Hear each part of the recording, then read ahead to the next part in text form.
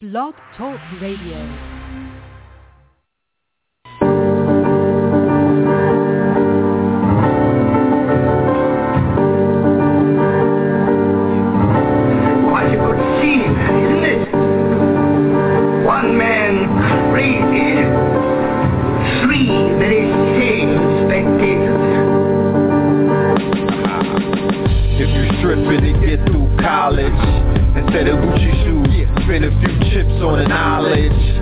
To know the ledge, this is not the time for blowing bread.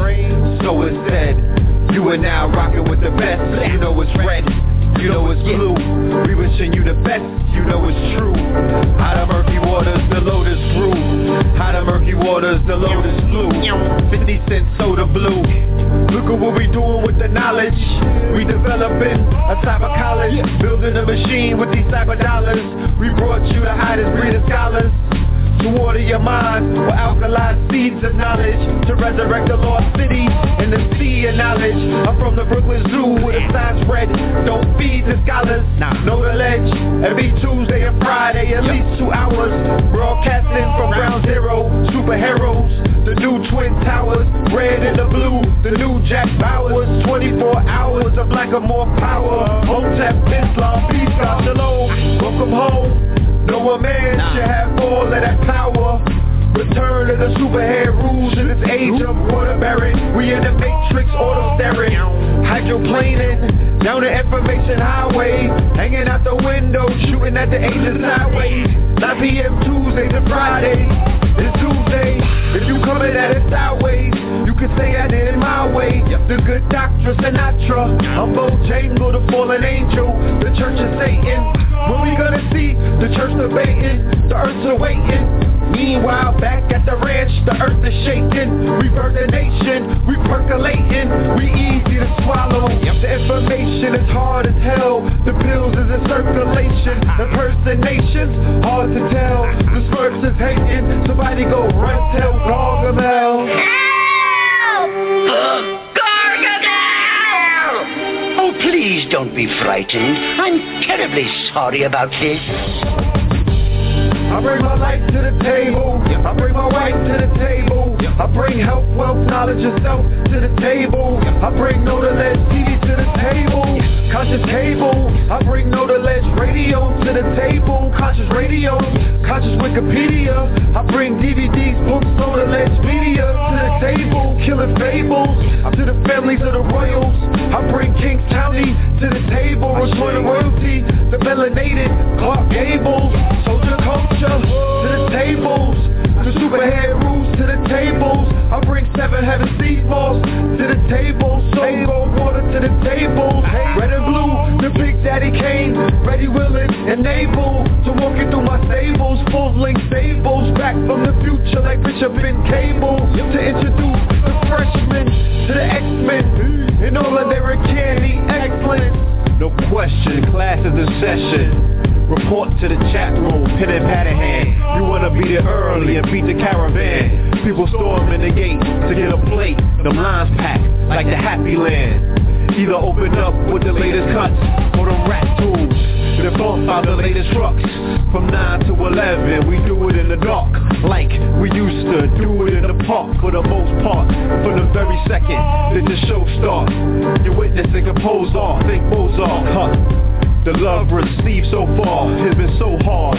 There's a few dudes to front, but they medullas ain't sharp, man, they so soft. Don't be thrown off, any Zoloft. Avoid them at all costs, like raccoons or skunks. But back to the regular scheduled program. The program is sponsored by 7 Heaven. What else in hell can you get an open line to heaven at 11:11? Emerge at the other end of those meditation portals and elevated warp tools, even some abort tools. Any questions, comments or concerns, press 1. For everyone else, thanks for attending another session. I'm pleased to teach, but it's an honor to learn. Certainly, courtesy of KTL University. Oh, please don't be frightened. I'm terribly sorry about this. You are?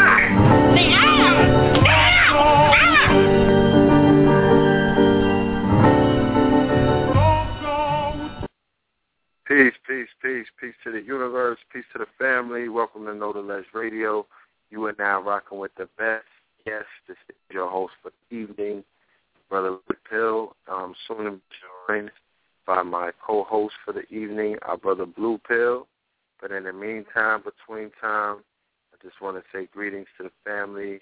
Pardon us for the, party a little late. But nonetheless, we in the building, you know what I'm saying? The show is definitely, this episode will definitely be one that's going to be talked about, you know what I mean? We are welcoming back our good brother POLIGHT tonight, okay? Brother POLIGHT is in the building. The title of the lecture is Metaphysics of Money, so you're going to get what y'all been waiting for, all right? But before we do that, we're going to chop it up, do a few things, make some announcements, pay a few bills, and then we'll get going right to it, all right? So hopefully everybody is joining us, and fine, in the best health, mentally, physically, spiritually, and financially, of course, you know what I'm saying? I'm sure that a lot has transpired since we last met Friday's show. So, we just sending that light, that energy out to the family.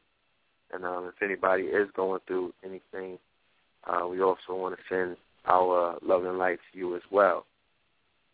All right? I'm opening up the chat room. Give me 1 second. For the family that wants to jump into the chat room, it will be open in about 2 minutes.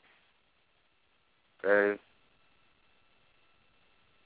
And shout out to my brothers in Harlem. I just came from Money Making Tuesdays. That's an event that HOK, Sonetta TV, alongside Brother Sutet and KSP, they're doing, and also alongside KTL Empowerment, for what it's worth. We're doing a gathering starting every Tuesday in Harlem at 6 p.m. until 10 p.m. It's going to be entitled Money Making Tuesdays, and what that entails is a platform for our brothers and sisters who feel that economics is the forefront of our main issues plaguing us as a community and as a people and as a nation.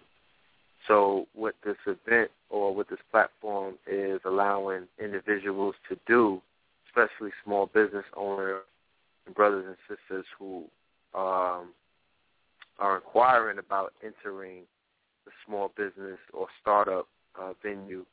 You may have a 9 to 5, or you may have 5 to 9, or you may be unemployed, or you may be self-employed. You may be in college.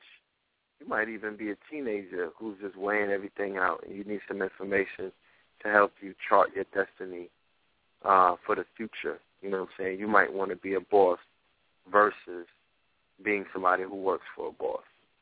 So we're preparing the family with pertinent information. Every week there's going to be new speakers who specialize in the topic of economics, entrepreneurship, finances, because all of these different words have different meanings and applications, okay? So we're going to be able to have different people from different walks of life. Today's first guests were a group of sisters who are employees. Well, there's an owner, but they're affiliates in a black-owned company, okay, Aboriginal-owned company. We could play with words. And they have natural hair products. So for our brothers and sisters, especially the sisters, we know how much money is being spent in that market. From last calculations, it was the gross domestic, product of small nations, the amount of money that melanated women's hair products and beauty products. And the sisters even brought up a very good point inside of their lecture, that they said that, we get upset with the Korean for enterprising and doing what they do and having a stranglehold on that market. But what we don't realize is they're not even the ones that are making the products. They're the ones who have locked down the distribution and the sale of the products, but they're not even the ones that are making the hair products, okay? They're buying them from someone else. So we have to examine this whole operation, this whole market from the top to the bottom, okay? From all the way processing, creating the chemicals or creating the natural, additives or whatever it is that's being created, all the way up until the point where it's being put inside your hair, on top of your hair, on your face, whatever it may be. We really need to begin to do our research. We have some powerful researchers in this network of consciousness. We need to put our researchers directly on the job, straight to the job, straight to the chase. Like, let's take this thing apart, right? And these sisters were also speaking about the power of network marketing and affiliate marketing, something that we spoke about in detail on this show on numerous occasions, and we're going to continue to speak about it, and we're also going to show you in, in real time, in living color, what it's like, all right? Communal economics through, peer-to-peer economics through the usage of, the network marketing platforms, multi-level marketing platforms, affiliate marketing platforms, which simply means that if I have a product, or if I have a service, some services are available under the title of SaaS, software as apps. Something like that. Service as software or something. Okay. I'll get it correct. My brother D-Mail is teaching me some stuff. But, these are some of the things that we need to begin to learn about and apply to our daily routine, especially those of us who are in business or looking to get into business. But truth be told, most of us are in business in some sort of way. We are all involved in some degree of business. I'm saying we nurture business relationships. We're doing some form of exchange or bartering, or we're creating something. Our intellectual property is being, we are creating intellectual property and we're selling it, or we're lending it, or we're letting people license it. You understand what I'm saying? We're involved in some sort of business. So, the classes that are be given every Tuesday and at the National Black Day on the third floor, it's going to be Money Making Tuesdays. The good part about it is that it's free. It's open, okay? The doors are open for the people, all right? It also is going to be streamed online. So if you're not in the New York area, you might be in El Segundo, no problem.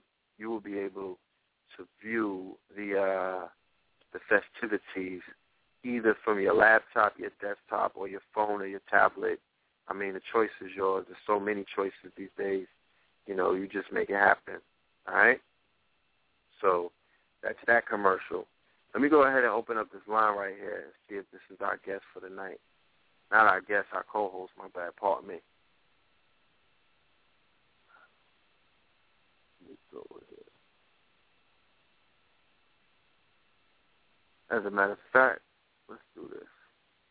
Caller from the 229. Peace.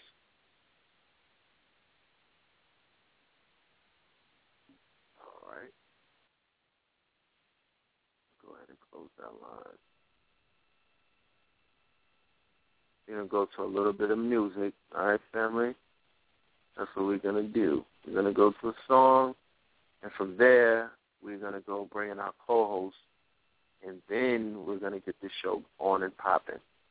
All right, so in the meantime, while we're doing all of that, family, all that I would ask is if anybody, I'm sure we're all parts of the social network, whether it's Twitter, Instagram, Vine, you name it, Facebook, me, I'll leave it on MySpace still. Do me a favor. Share the link, okay? Share the link for the show tonight. Let them know that you're live. Let them know that we're about to get it on with our brother POLIGHT. He's on his way. And do me a favor and share that with your network. All right. Hello? Give me 1 minute, family.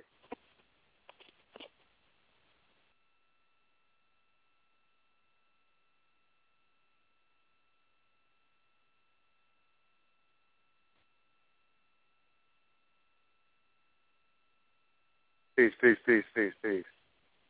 Peace, family, peace, family. You had a small technical difficulty. The phone hung up. So I'm back right now. Let me go ahead and relaunch this chat. Just give me a second, all right?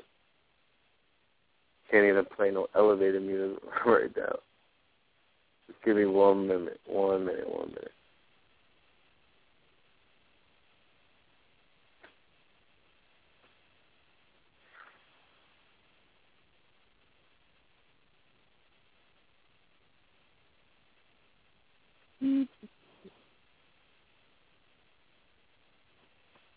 Hold on.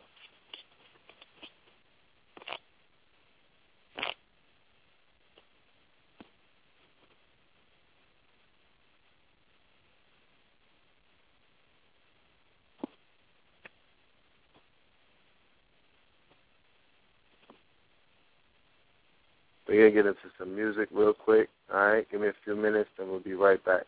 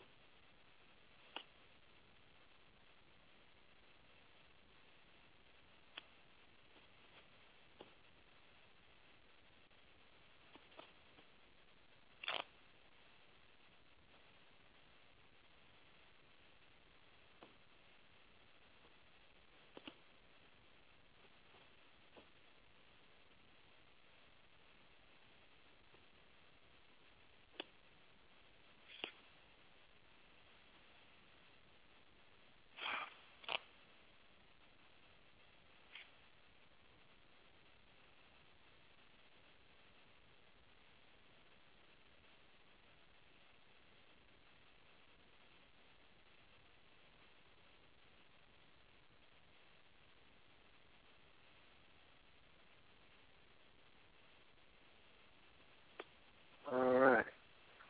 Guess that won't work either. This is interesting. Okay, so I guess it's just time. We just need to talk. I guess that's what that's telling. We get this thing figured out. All right. But that's what it is. Though tonight is definitely being sponsored by kingscounty.baycartel.com. All right, that is the website that you can visit for your latest and greatest in Kings County wardrobe. You know, basically uniform for the gods. You know what I'm saying? So if, you know, you want to get some new T-shirts for the summer, some of the new designs that we have, we're dropping 4 new designs by week's end, and we also have a large selection of previous releases. Hold on 1 minute.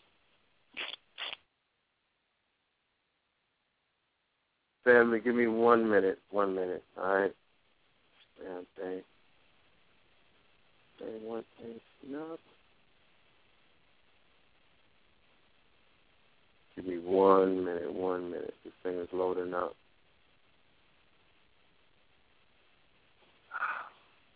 All right, so this is what we're going to have to do. We're going to go right into our guest for the night because my co-host is trying to call in, but this thing is working the way that it wants to work. So I'm going to open up the line for the 347-465 so we get this show on the road. All right? So call it from the 347-465. Peace. Peace, peace, Brother POLIGHT. Peace, Brother POLIGHT. Oh, man. damn computer's giving me one of the hardest times of my life. Welcome back. Hold on, here we got our co-host as well. Everything is working. Just give it 1 minute, though. We coming out of this. Call it from the 347-273. Peace. Hey, hello? Yes, sir. Peace. Greetings. Yes, indeed. Peace to the family calling me, man. I'm just coming out of the redwood forest. Something I wanted to do my entire life. You know what I'm saying? I was in there looking for Caesar. The rest of the monkeys are playing at 8. Okay. You said the redwood forest?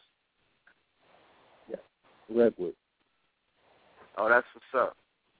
I'm sure you got some pictures to share with the family, some breathtaking shots. Absolutely. Yes, indeed. Yes, I do. Indeed. Well, let's get right to it. We got Brother Polite on the line. We got the family in the building, so let's dive right into the show tonight. The name of the show, family, tonight is The Metaphysics of Money, featuring our brother Polite, the young phenom. And without any further ado, we present to you Brother Polite. Peace. Great speaking to you, brothers. Indeed. Brother, as always, an honor to have you on. Yes, sir. Well, first things first, like everybody to know that I'll be having a class out here in Los Angeles, and this class in L.A. is at a place called Blessed Love, which is located at 1404 West Vernon Avenue, Los Angeles, California, the zip code being 90062. This is going to take place on August 10th, which is also my born day. So as a birthday gift, I'm asking the community to come out, show love, and I want to build about our new year in the community, new covenant, also my new year in general. You know, your new year is really when you were born. That's really the time of year you celebrate your new year. So everybody's got a different biological new year, and that's when we should make our resolutions on our new year / our born day, or when we was born. So it's going to be at Blessed Love in L.A., and we're going to speak about money. We're not going to be afraid to speak about money. We actually want to emancipate the people by talking about money. You know, it's not a so common subject matter in the community. It's a thing that causes problems. It's the things that make us hate against each other. It's the very thing that pulls us together. It's the very thing that gives us the drive to do. It's the very thing that makes us complacent with poverty after feeling subjugated or having been subjugated. It's the very thing that has destroyed relationships in our community. Money is the very thing that has affected us on psychological scales.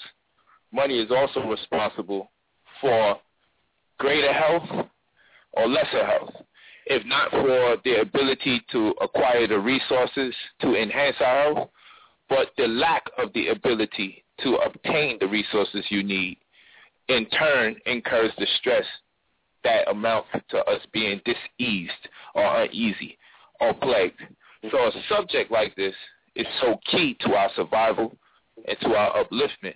It is a shame that we don't have more conversations about money, about wealth, about finance. So earlier on, there has been much question about Brother Polite. You know, why have you stopped the metaphysics and started talking about all these different economical subjects? You know, and the answer is very simple. I've never deviated from speaking on metaphysics. In fact, I just really begun speaking about metaphysical content when I started speaking about money. To me, it is at the apex of metaphysics, because a conscious people cannot profess to have created the pyramids, which lie on the 32-degree line of latitude, Tropic of Cancer, world over. Most of all pyramids are on that Tropic of Cancer line of latitude. A great people who swear that they are the fathers and the mothers of math and science and even language should not be having problems transcending the depths of poverty. And it is an actuality that if we were able able to facilitate in ways commercially, which would get us through the threshold of wealth and out of the previous corridor of poverty, then many of us would not treat each other in the lowly state that we have been treating each other since time immemorial, or since we can conceive as of the last several generations. Okay, many of us are suffering from post-poverty disorder. Okay, post-poverty disorder. One of the worst problems that we have been having in our community since slavery has been the element of poverty. Psychologically, we were impacted more by poverty than we were impacted by the beatings, then by the rapings, and then by the castrations.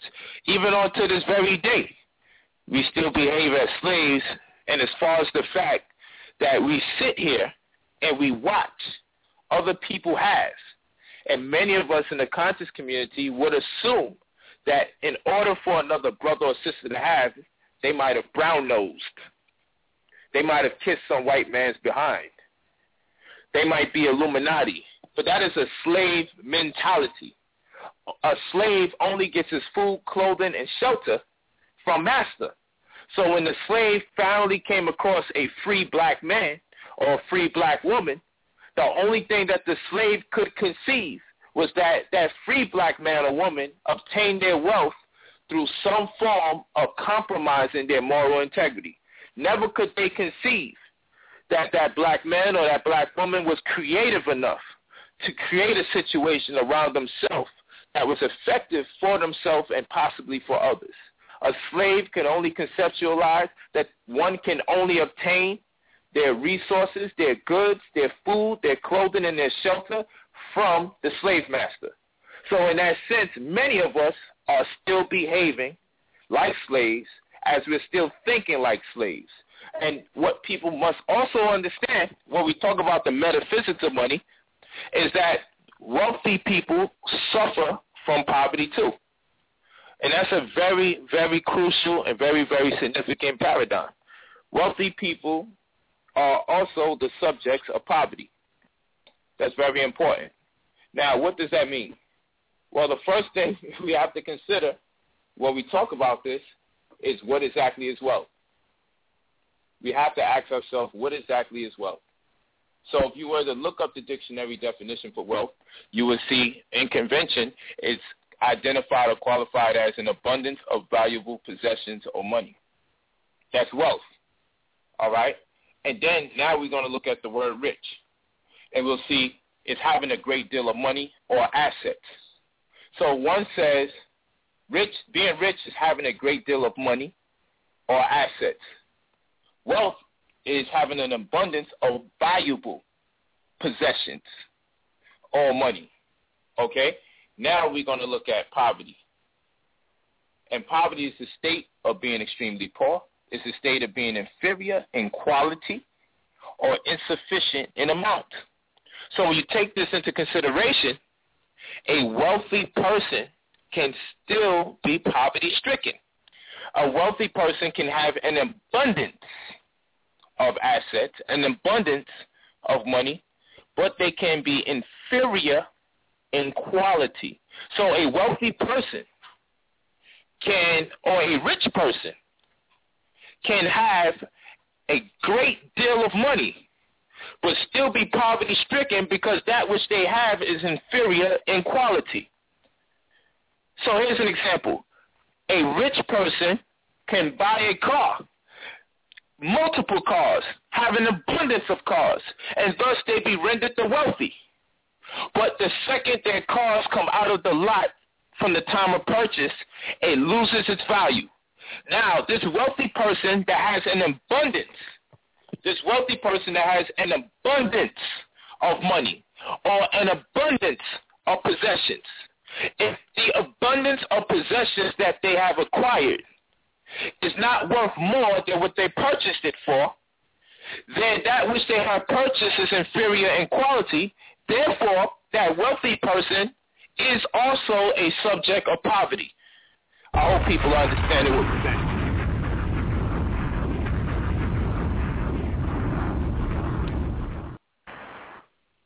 So we want to make it clear that even the rich amongst us are suffering from poverty, because it is a big part of poverty, okay, entails having that which is inferior in quality or insufficient in amount. So we have to look at what we call our assets, and we have to see if it is worth more than the amount that we purchased it for. Otherwise, you yourself may be making a bunch of money and have a bunch of assets, but because your assets are inferior in quality, you are in poverty. But because of the definitions, our low cognition of the definitions, you may not realize that you too should be afraid. You may not realize what your destiny beholds. So the purpose of having this metaphysics of money class is so we can integrate spirituality with commerce. Because if we don't integrate spirituality with commerce, we're going to be compromised severely. A big part of the problems and the issues that's in our lives come on account of the fact that we are not in possession of things that are high in quality. That is the issue. And because of that, like I have people that the second they see me have something, they have to create a situation around me or attempt to create a situation around me that stipulates something negative. But I guarantee you, if they had and they were complacent with their living situation, they would not take the time out to say anything about me. But so long as they don't have, they need what's called a coping mechanism. They need somebody to blame for why their life is hell and why they haven't moved forward. That's what poverty does to you. It makes you see who has and turn the haves into enemies of the have-nots. And they always will complain about the way or the manner in which you have. I'm having this metaphysics of money class because one of the strongest things that we have going for us is our desire for material things in this world. That's one of the greater things of this existence. Why would you be manifest physical to not partake in that which is physical? I know some people say that's the spiritual way. That's what you should do when you're highly spiritual. But they're missing a portion of spirituality. The greatest part of spirituality is the metaphysics of money, because when we teach on the metaphysics of money, we teach that you must have so you can let it go. If you've never had it, we don't know who you are. You may be a man that has never cheated on your woman, not because you're a good man, but because you never had the money to have a mistress. You see, in order for you to have a mistress, you got to have money. And in fact, the mistress gets more than the wife, because you have to go to a far hotel. It costs a lot more money because you're not going to see her that long. You got to treat her exceptionally well the time you do see her. We don't know if you're a scumbag because you haven't had the money to become one. We don't know how good you are. We don't know if you would get someone pushed back. You may not have the money to pay for someone to get pushed back. Now, I know some niggas that I could probably give a QP to. Not even probably. I know some cats that I could get pushed, so as they get a QP a week. I already know. Everyone have a price. You see what I'm saying? But we don't know what your capabilities are until you're in position to facilitate them. So how dare a man condemn the drug dealer or the stripper without first trying to find a way to supplant that which they do to sustain themselves? I don't agree with stripping. I don't agree with drug dealing. But I also don't agree with teaching people about God without cause. I don't believe in merely telling people about a creator and condemning them about their lifestyle, but never qualifying the time and the energy they use to critique these people with a plan of action in which they could supplant that which they do to generate funds. See, we don't teach our people to do something equal to, if not better, than what they have been acclimated to do to keep themselves alive, then we are even more wicked than they are. And I know people will say, man, I'm not wicked because I ain't selling no drugs. Well, just think about this. Some people are not selling drugs because they are afraid to do it. Not that they're good people. They're afraid to get killed in the process. They're afraid of getting locked up. It's not so much the fact that they're just willing to live a bad life because they just can't sell drugs. Let's not front. Some people are not killing, and some people are not hustling, and some people are not prostitutes just because they're afraid. You got people out here that do things that demand that they be killed because suicide hurts too much. It's not that they're not suicidal. It just would hurt if they killed themselves. If they jumped off a building, it would hurt. If they cut their wrist, it would hurt. So the main thing stopping people from committing suicide is the fear of the pain. That's the main reason people are not committing suicide. So what they do is things that would get them killed by doing and saying the wrong things to other people. And the only people, and I'm saying it again, people are suicidal. Every day of the week I see suicidal people. However, you have the people that are suicidal that will actually hurt themselves to get to death. But most people do not have the gall to hurt themselves to get to death. So what they do instead is say and do provocative things and hope someone takes them out of existence because they can't bring the pain on themselves. That's what we're dealing with today. So is anybody really good? We wouldn't really know. Because people are suicidal every day, but they'll smoke a cigarette to do it in such ways where they won't feel the pain. They'll overdose in drinking so they won't feel the pain of an immediate death. They will slander and they will backbite people. And all they're doing is hoping someone take them out of existence. They're hoping every day, hopefully I can get this man so upset that he could just take me out because I'm so frustrated with my situation. I'm going to bother people like hell every day in hopes that they cup overfills and they finally take me out. I see people do it every day all the time. People who have families, people who have children.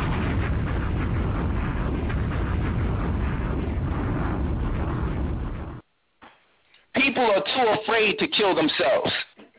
They're too afraid. So they're looking for you, someone who has potential to transcend poverty. You're this close to coming out of it, but you got people watching, waiting and saying, no.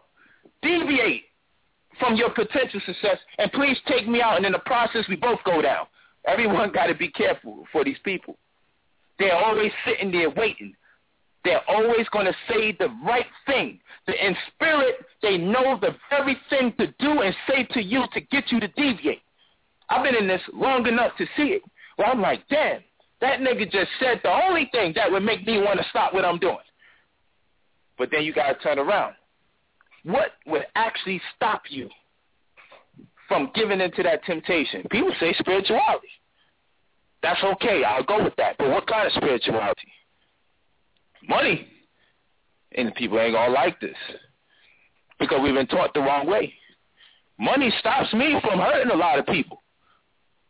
You see what I'm saying? It actually stops me because when people say and they do slick and weird things, I got to turn around and say, I'm not going to drive this Bentley so I can get online and say something crazy. I just came out for air today.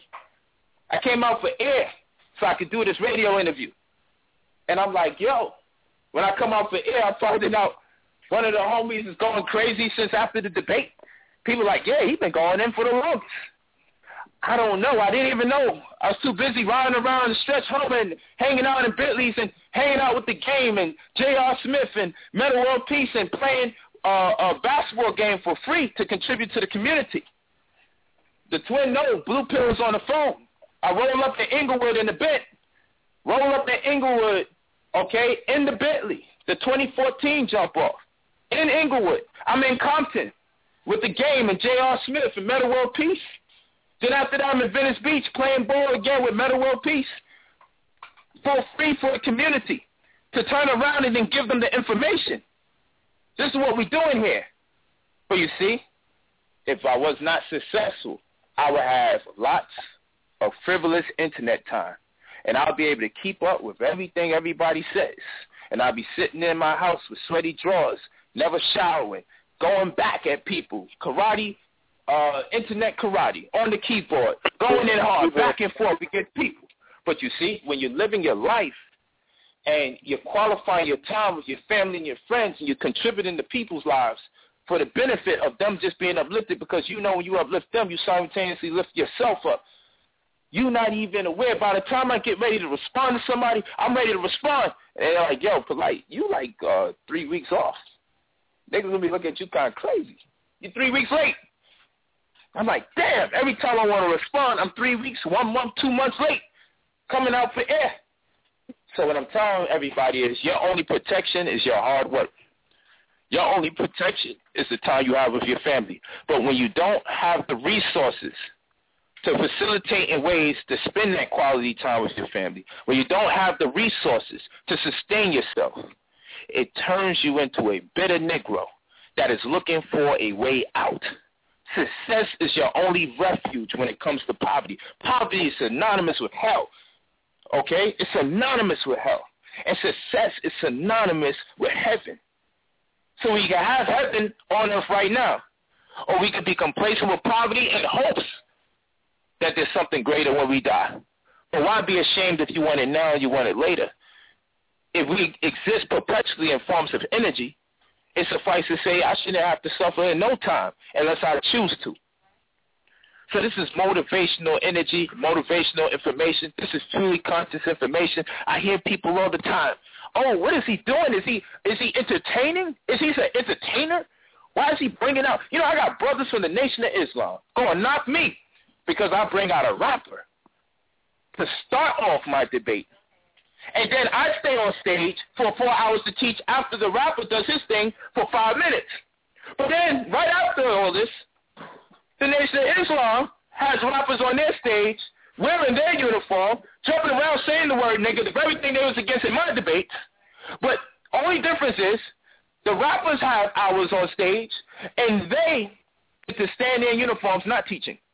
So I'm like, how the hell you knock me? I gave the rapper 5 minutes. And I stay and I teach for hours. Y'all stand on stage. Knock us for having the word nigga solicited in the debate.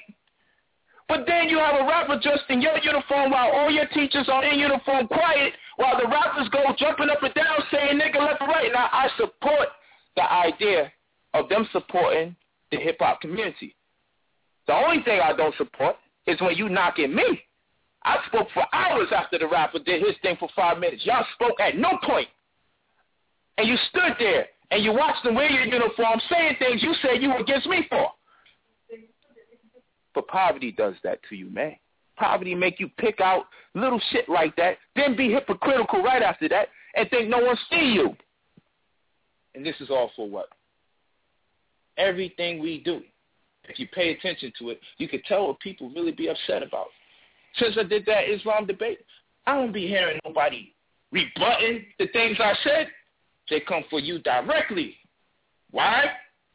Because the success bothers them.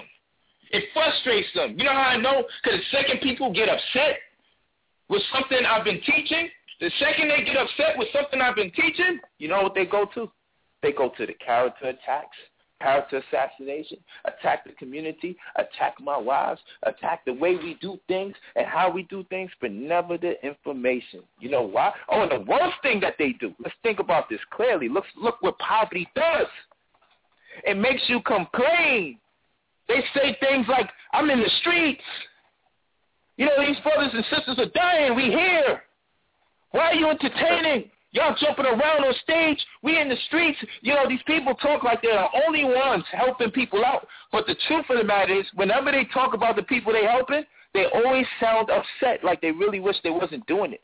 And they upset that we look happy doing what we do. Because when I listen to people talking about what they do, they always sound like they're complaining about being in the streets.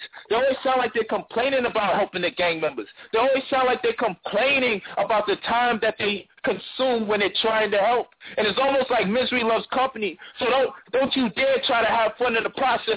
Nigga, this is called the struggle. And I told my family I'm never calling this movement the struggle because there's a power in words. And if you tell people that our liberation is called the struggle, then that's exactly what's going to take place. So this is not the struggle. This is the progression. things are getting better. And if you don't see it that way, it's never going to be that way. We have to speak words to power. We have to speak our ambitions into existence, but we have to use choice words in order to accomplish the goals that we intend to accomplish. We can no longer call this the struggle. And we can no longer call ourselves poor righteous teachers. And yes, you can flip it around and tell us, no, by poor, we don't mean poverty, brother. What we're talking about, I understand what you're saying, brother. But at the end of the day, we speak in words to power.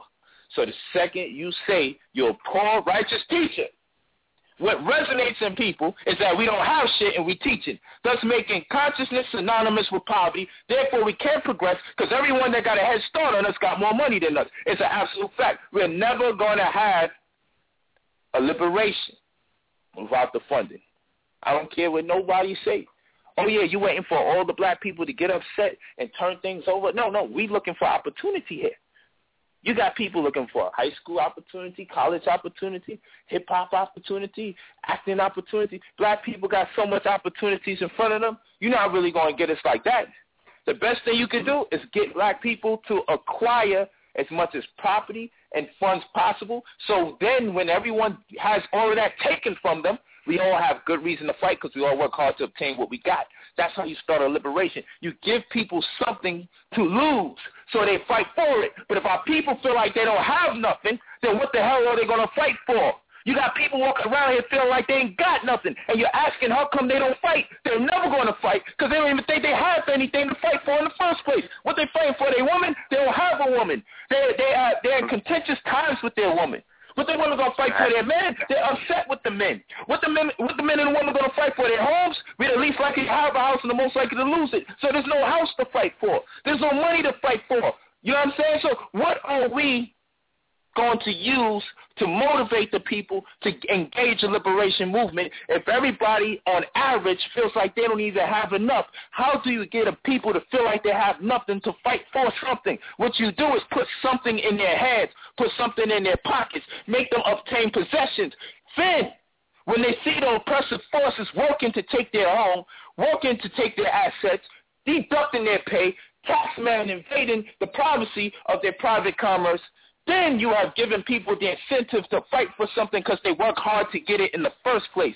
See, it's all psychological. But the only thing that we've really been teaching or homing in on as a collective is the way we've been abused during slavery. We talk about the rapings. We talk about the castrations. We talk about all the physical plagues of slavery. But never does anyone really take the time out to break down the psychology of slavery, because slavery was more mental than it was physical. Now, you see, if we knew slavery was more mental than physical, then we would be combative towards post-slavery in a form of being mental. But since we believe or conceive that slavery is predominantly physical, then what we do in our stance is predominantly behave that the way to solve our problem is to be physical. Am I saying we're going to have a revolution without bloodshed? Undoubtedly not. I believe there will be bloodshed during the revolution. But what I do know is this. There's war and there's warfare. And black people talk too much about war because you've been tricked into thinking slavery is about something physical. Warfare is psychological. Warfare is the type of thing where you fluoridate the waters to effeminize the men, where you inject the foods with tons of hormones to compromise the gender specificity of that community that you want to traumatize. So that way when it's time to go to war, the women are in a masculine psychological state and the men are in a feminine psychological state. Thus, we are compromised when it's time to go to war. You got a bunch of men on their feminine scale, okay, with a greater inclination towards their feminine scale. So if these men decide to go to war, guess what their options is going to be? When you're dealing with warfare, it's all set up. Warfare will have us have very low cognition on finances. So in the interim of having very low cognition on finances, because we're dealing with warfare. Let me go back a little further in terms of warfare, which is mental. War is physical. Everybody, go to war. If you even have to lay a hand on somebody to win a fight, most times you lost. Let's keep it above. If the fight has to get physical, you probably lost from the time you had to lay your hand on someone, because someone who precipitated that fight most times is not either one of the two people fighting. The warfare takes place, and those two people fighting are playing into the hands of the one that wanted them to fight in the first place. So let's think about it like that. Now let's go back. Who's controlling our education? And all the years you go through school, we have math, we have science, we have language, we have reading. Makes sense for the most part. You have music, you have art, you have gym. Makes sense for the most part. And we're going to see these classes from grade 1 straight to 12th grade. But what we're not going to see from 1st grade to 12th grade in almost every circumstance is a real estate class. Now, everybody needs a place to live. Everybody needs a place to live. But for 12 years plus in schooling, we will not learn how to get a place to live. And if we ever learn how to get a place to live after 12th grade, we probably got to pay $20,000 or more student loan just to get a tidbit of that which we need to survive previous to us being inducted into their college school system. And they call it a university, but they don't even teach you nothing about the universe. They call it a university. But you call it a university, but everyone's coming out knowing very little about the universe. We got to really think about how weird this thing is. They give you a food pyramid, but they never built a pyramid in their life. But all of this is subliminal seduction. So now the point is this. You have a very low cognition of finance, very low cognition of real estate, don't know how to have a home. A brother or sister has animal genes in them too. If put in a situation where they have to be responsive to their animal genes, they will suppress the scientists in them because there's no need for the scientists in the atmosphere in which they thrive. They have to be more responsive to their animal DNA. So therefore, they become criminals. Not because they are criminals by nature, but because it is a default mechanism for them to at least be able to survive and thrive in the setting that they are in when one other personality does not suffice. So now we look at it and say, well, you know what, if we have a very low cognition in finances, then chances are we're going to become criminals, which facilitates a means for the subtle oppressor to have us incarcerated. So that the men are incarcerated. The rest are in a fratricidal war against each other because of the poverty-stricken conditions that they're subject to. The schools are overcrowded, it's dilapidated, and the children after school are subject to destitution, extreme elements of poverty, so in turn they fight each other. In turn they start getting mad at each other. So now we have our brothers and sisters fighting each other on the streets in a fratricidal war. The rest are already incarcerated. The others have been homosexualized because we're eating foods from people who don't respect us, who are not of our race, but they're all selling food to us in our so-called community. Now when you put those three things together, warfare has been implemented. Now you go to the conscious lecture and they say, whoa, this cracker don't understand nothing unless it's killing, unless it's fighting. That's all this white man understands. So now they're pumping you up. You're already frustrated with poverty. You're already angry. You don't have nothing. You don't have no guns. You're going to have to buy the guns you want for the revolution from the white man in the first place. Let's skip that point and let's just pretend that this idea all makes sense. So this is part of the warfare. You feel me? So now your oppressors are already saying, man, we already done fluoridated their water. We already injected their food with hormones. We already compromised the integrity of the genders in their community. We've already created a situation for them to actually commit crimes so we could be legitimized in modern-day slavery and holding them in bondage in light of the fact that they've been convicted duly of a crime that they actually committed. So who can get mad at us for purposely enslaving these people because they actually committed these crimes? We got them on the camera trying to rob the store. We caught them on the corner trying to sell the drugs. We got the sister actually selling her ass. How can you get mad at us? So meanwhile, the conscious community says, fight, kill the goddamn cracker. We're not even in the state of mind to do that. But shit, it makes sense because out of all the poverty, I'm frustrated. So more of us is in prison. Meanwhile, there's just a few of us that have enough sense, and you know we get discouraged because when we need the community to support us, they're not in the right state of mind or even present to do so. And this is the warfare strategy. So now when we all decide, yo, you know what, fuck it, we're going to fight anyway. Even if we put up our best fight, we've already been handicapped because of the effeminization of the black man, because the black woman wants to be a black man secretly at heart, because the brothers and sisters are killing each other in gangs, because the prison system is filled with blacks over 90%, how the hell the few of us that have sense in our head is actually going to wage a war? The only way we're going to win is through hip-hop and metaphysics of money. And I know this sounds crazy, so I just want people to take their time and listen to me. Music will make people feel guilty about oppressing you. If you can help people out during trying times in their life, it would be hard for them to turn on the race. I'm going to show you something. There's a guy that is in Times Square.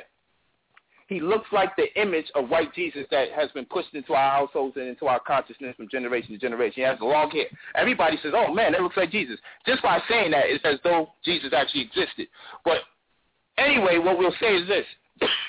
When he asks for money in Times Square, he has no talent.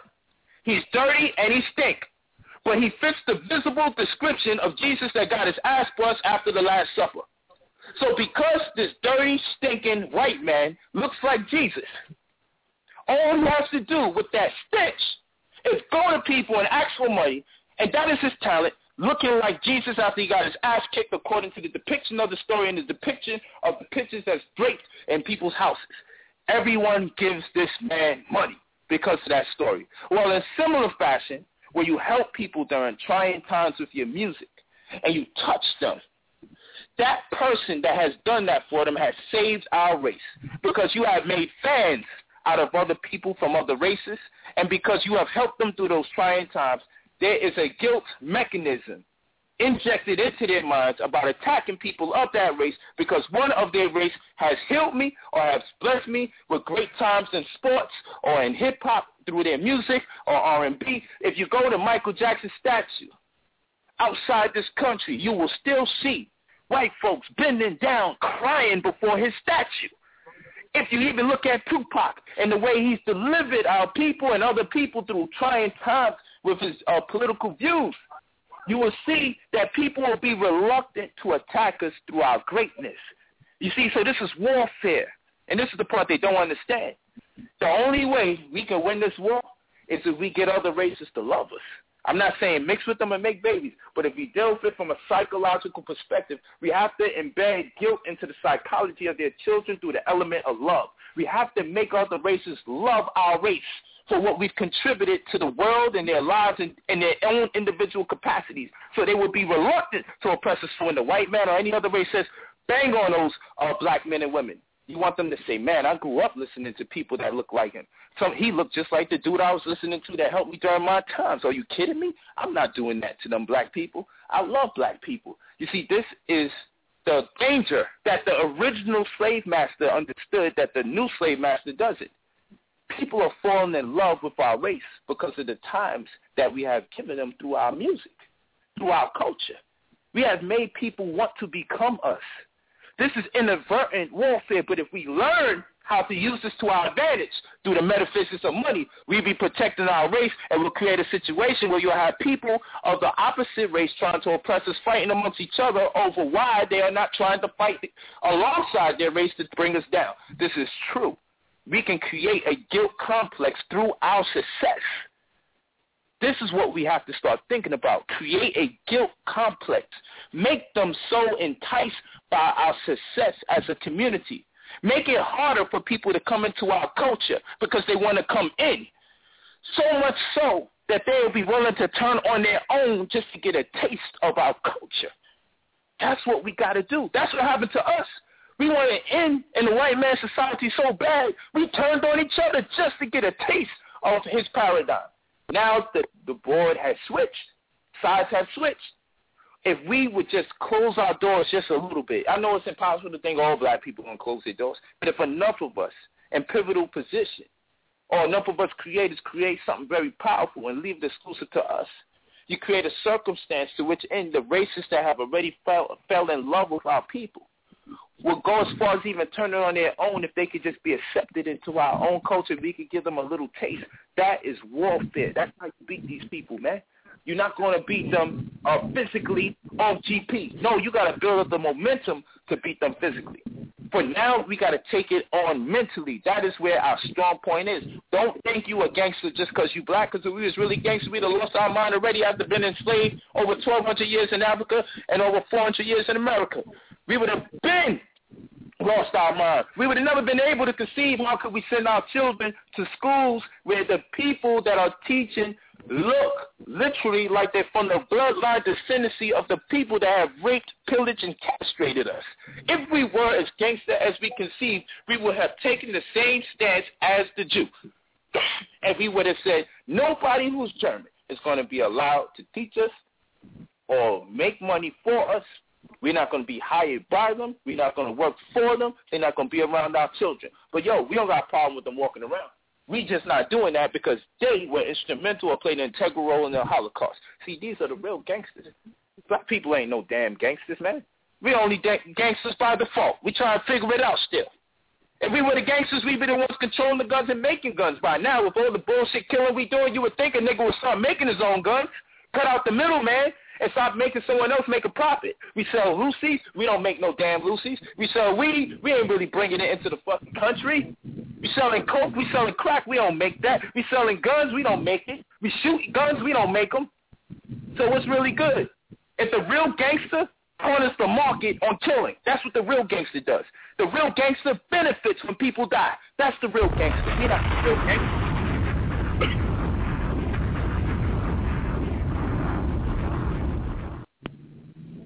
We are not the real gangsters.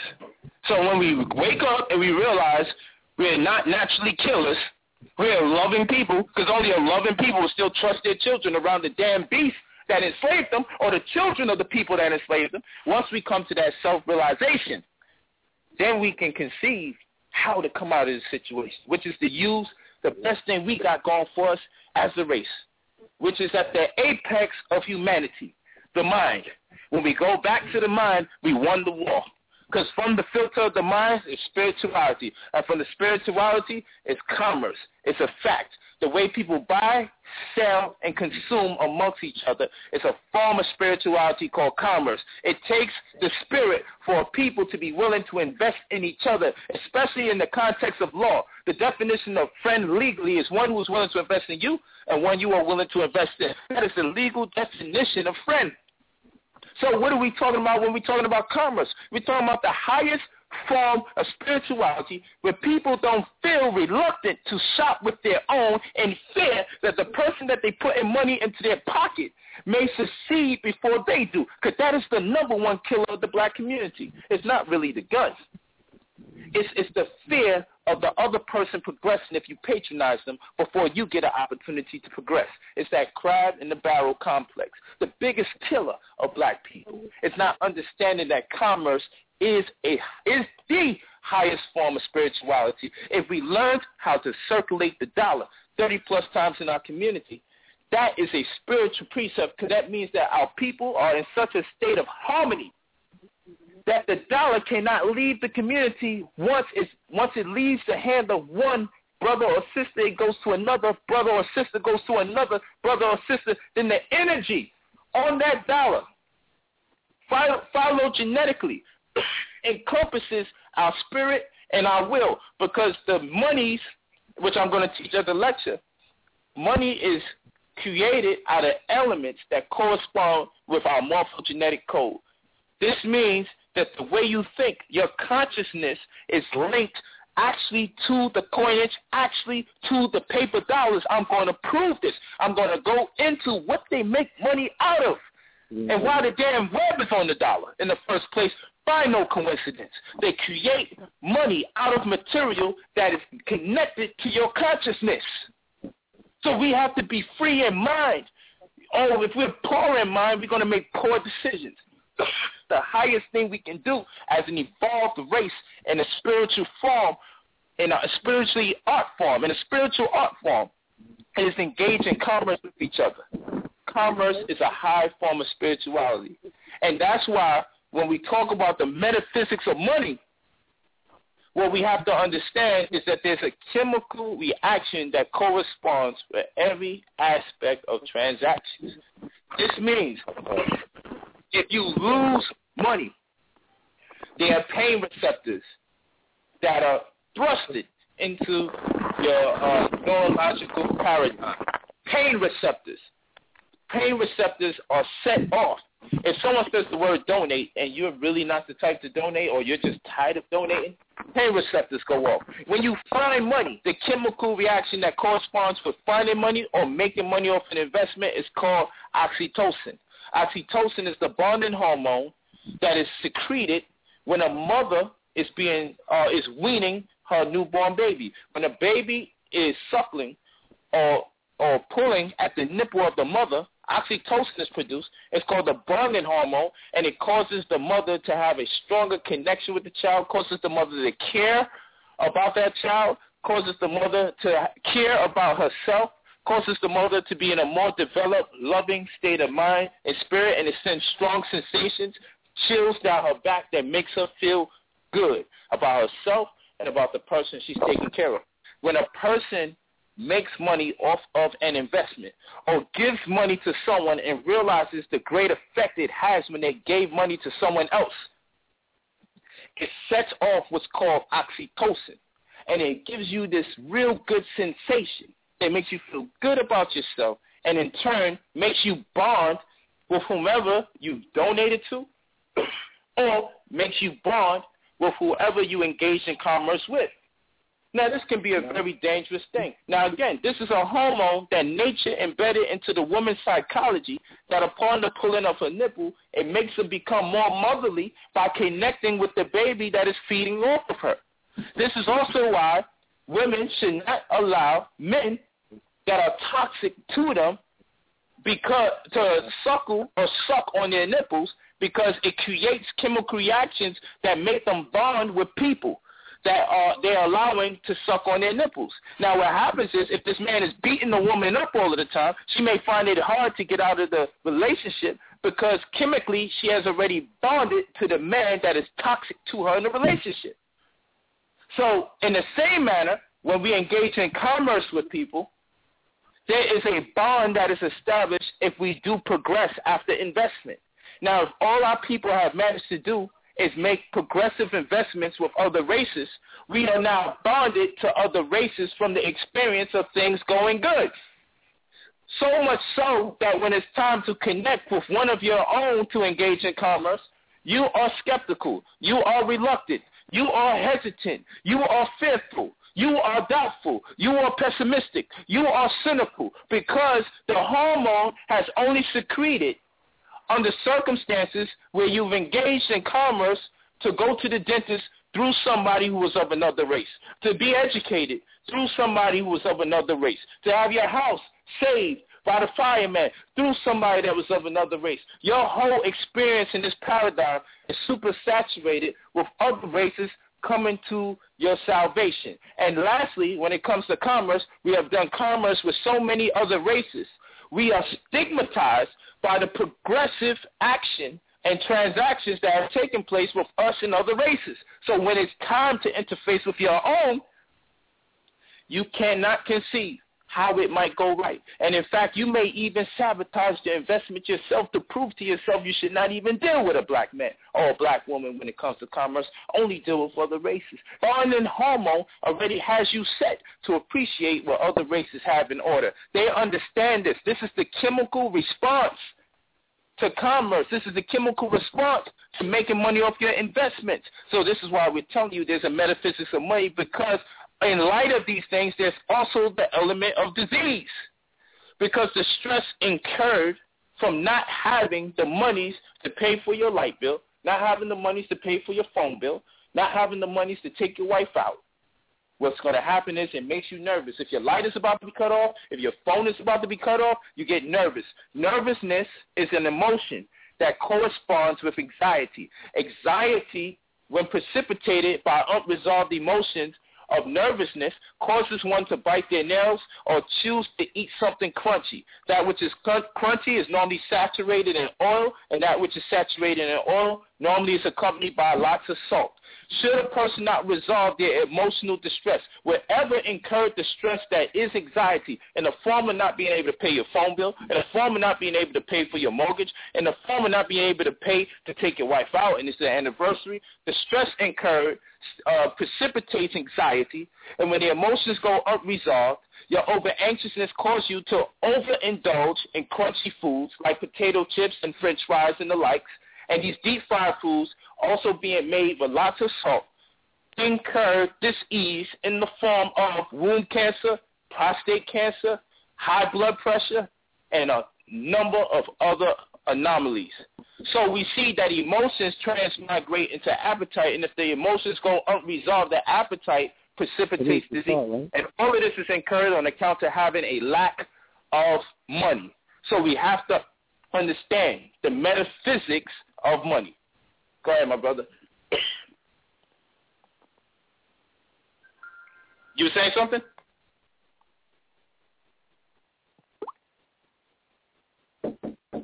Oh, you're good. Okay. No doubt, man. Good, so, brother. no doubt. So I'm here saying today, no, I'm not telling you to worship money. That's not what I'm saying. People that are in a bad place when it comes to money will make something negative out of this communication. I'm not telling you to lose yourself in the mire of trying to generate funds. I'm saying that the people that are telling you that money is not that important are lying to you, and it's keeping you oppressed. You're not going to be free until you can experience doing what you want at will. It's everyone's right. You may not need to get the very nice, expensive car. You may not need to get the real expensive shoes. You may not need the nice chain. You may not need those things. But don't lie to me and tell me there's not nothing on the physical plane that you would not indulge in. Do not say that to me, because you are lying. You are lying. And the people that are angry out there, always saying something negative about somebody, trust me when I tell you, if they had something going good for them, they would not have the time to give you a report about other people, because they would be too consumed by spending their own money, which is to say spending their time in the manner in which they choose to. Don't let people fool you.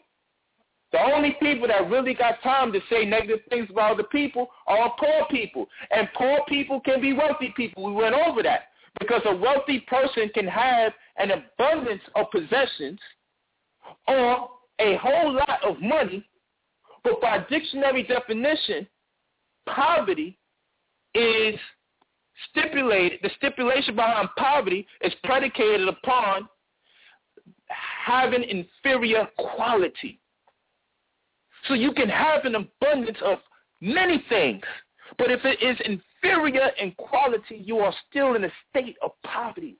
So a person with a poor mentality has an inferior quality in their conceptions. The way they think is on decline. So thus they are mentally poverty-stricken, while some of us are mentally wealthy.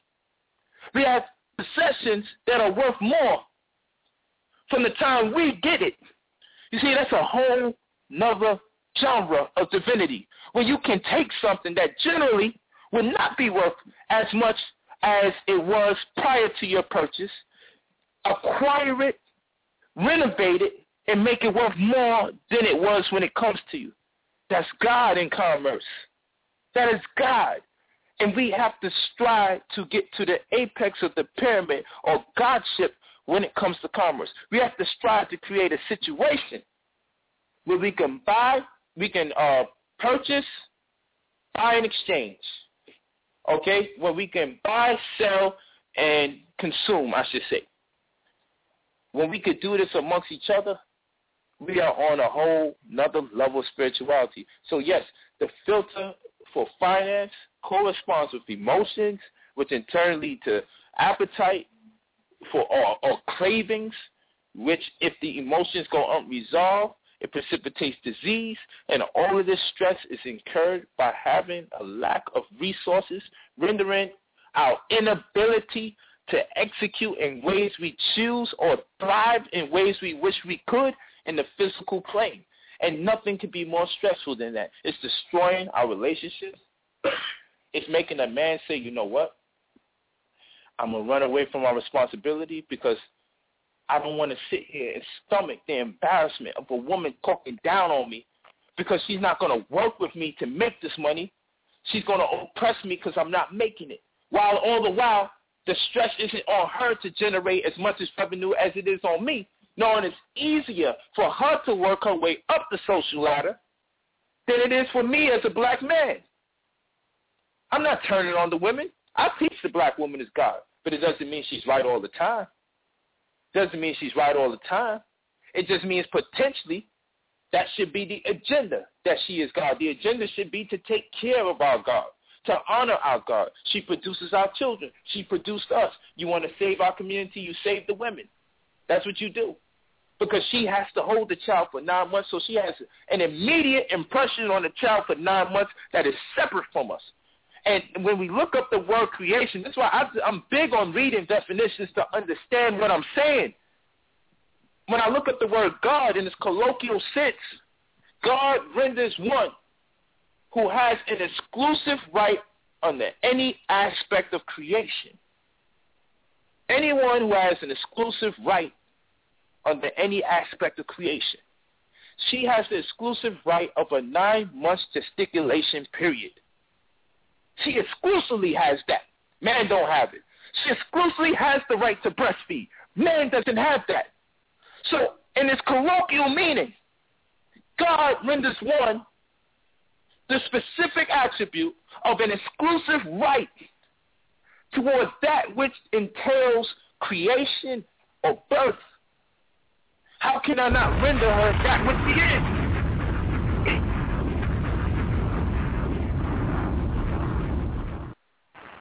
But we just too religious and too emotional because of the religion. But even if we look up the word spirituality and type in the following words in Google, you'll see it.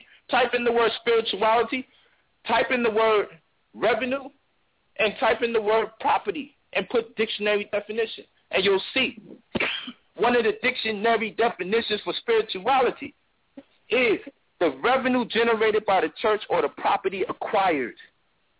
So making money and acquiring property has been considered to be spirituality. You can also see this in religious dictionaries. But the brand of spirituality that has been taught to us was giving away money and not having property, because the poor shall inherit the world. And what good is a man profit the whole world and lose his own soul? We get all this technology. But then we go into the dictionary definitions and we see making money and having property is spiritual. So what does that make us as a people statistically? That makes us a soulless people. It makes us a people without soul.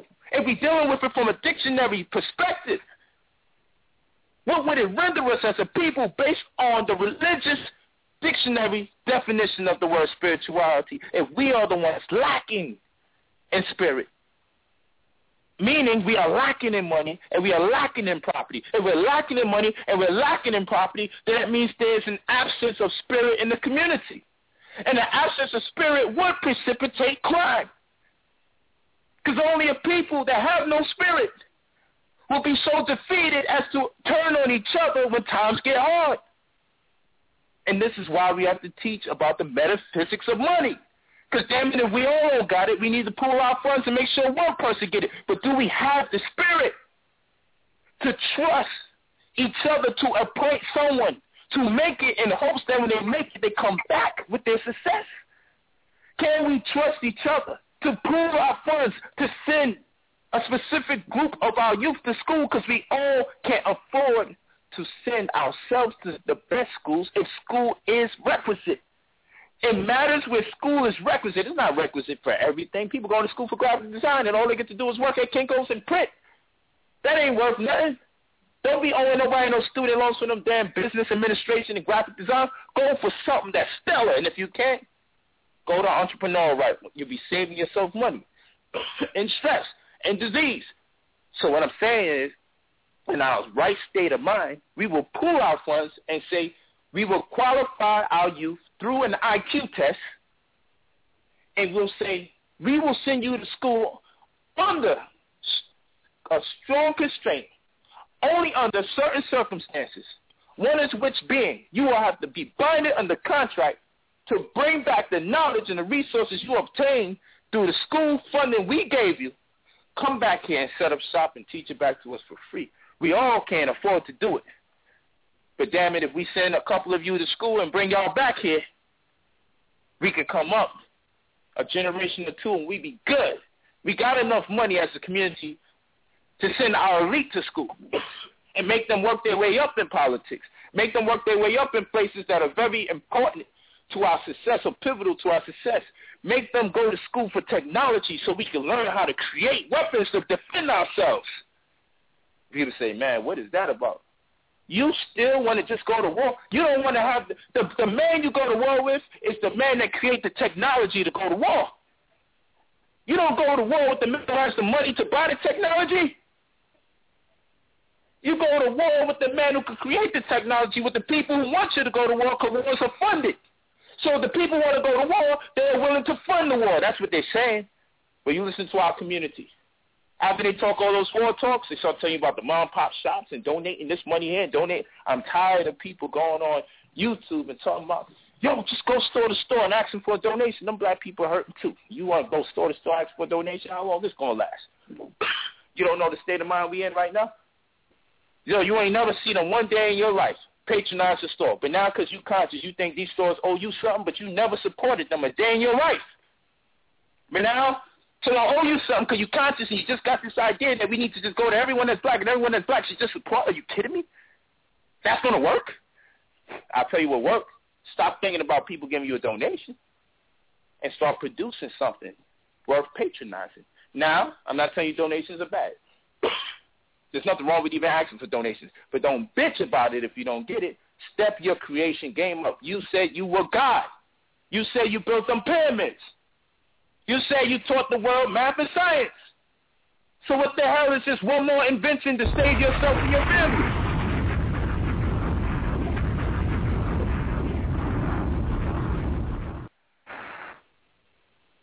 So this is the metaphysics of money. We're going to be in L.A. August 10th, and we're going to go in hard on the metaphysics of money. We want to make money our religion. I know people are like, what the hell is that? In a figurative sense. Don't take it and go stupid, man. In a figurative sense, the way people practice their religious rites is the way we need to practice forms of commerce. We need to make money our religion.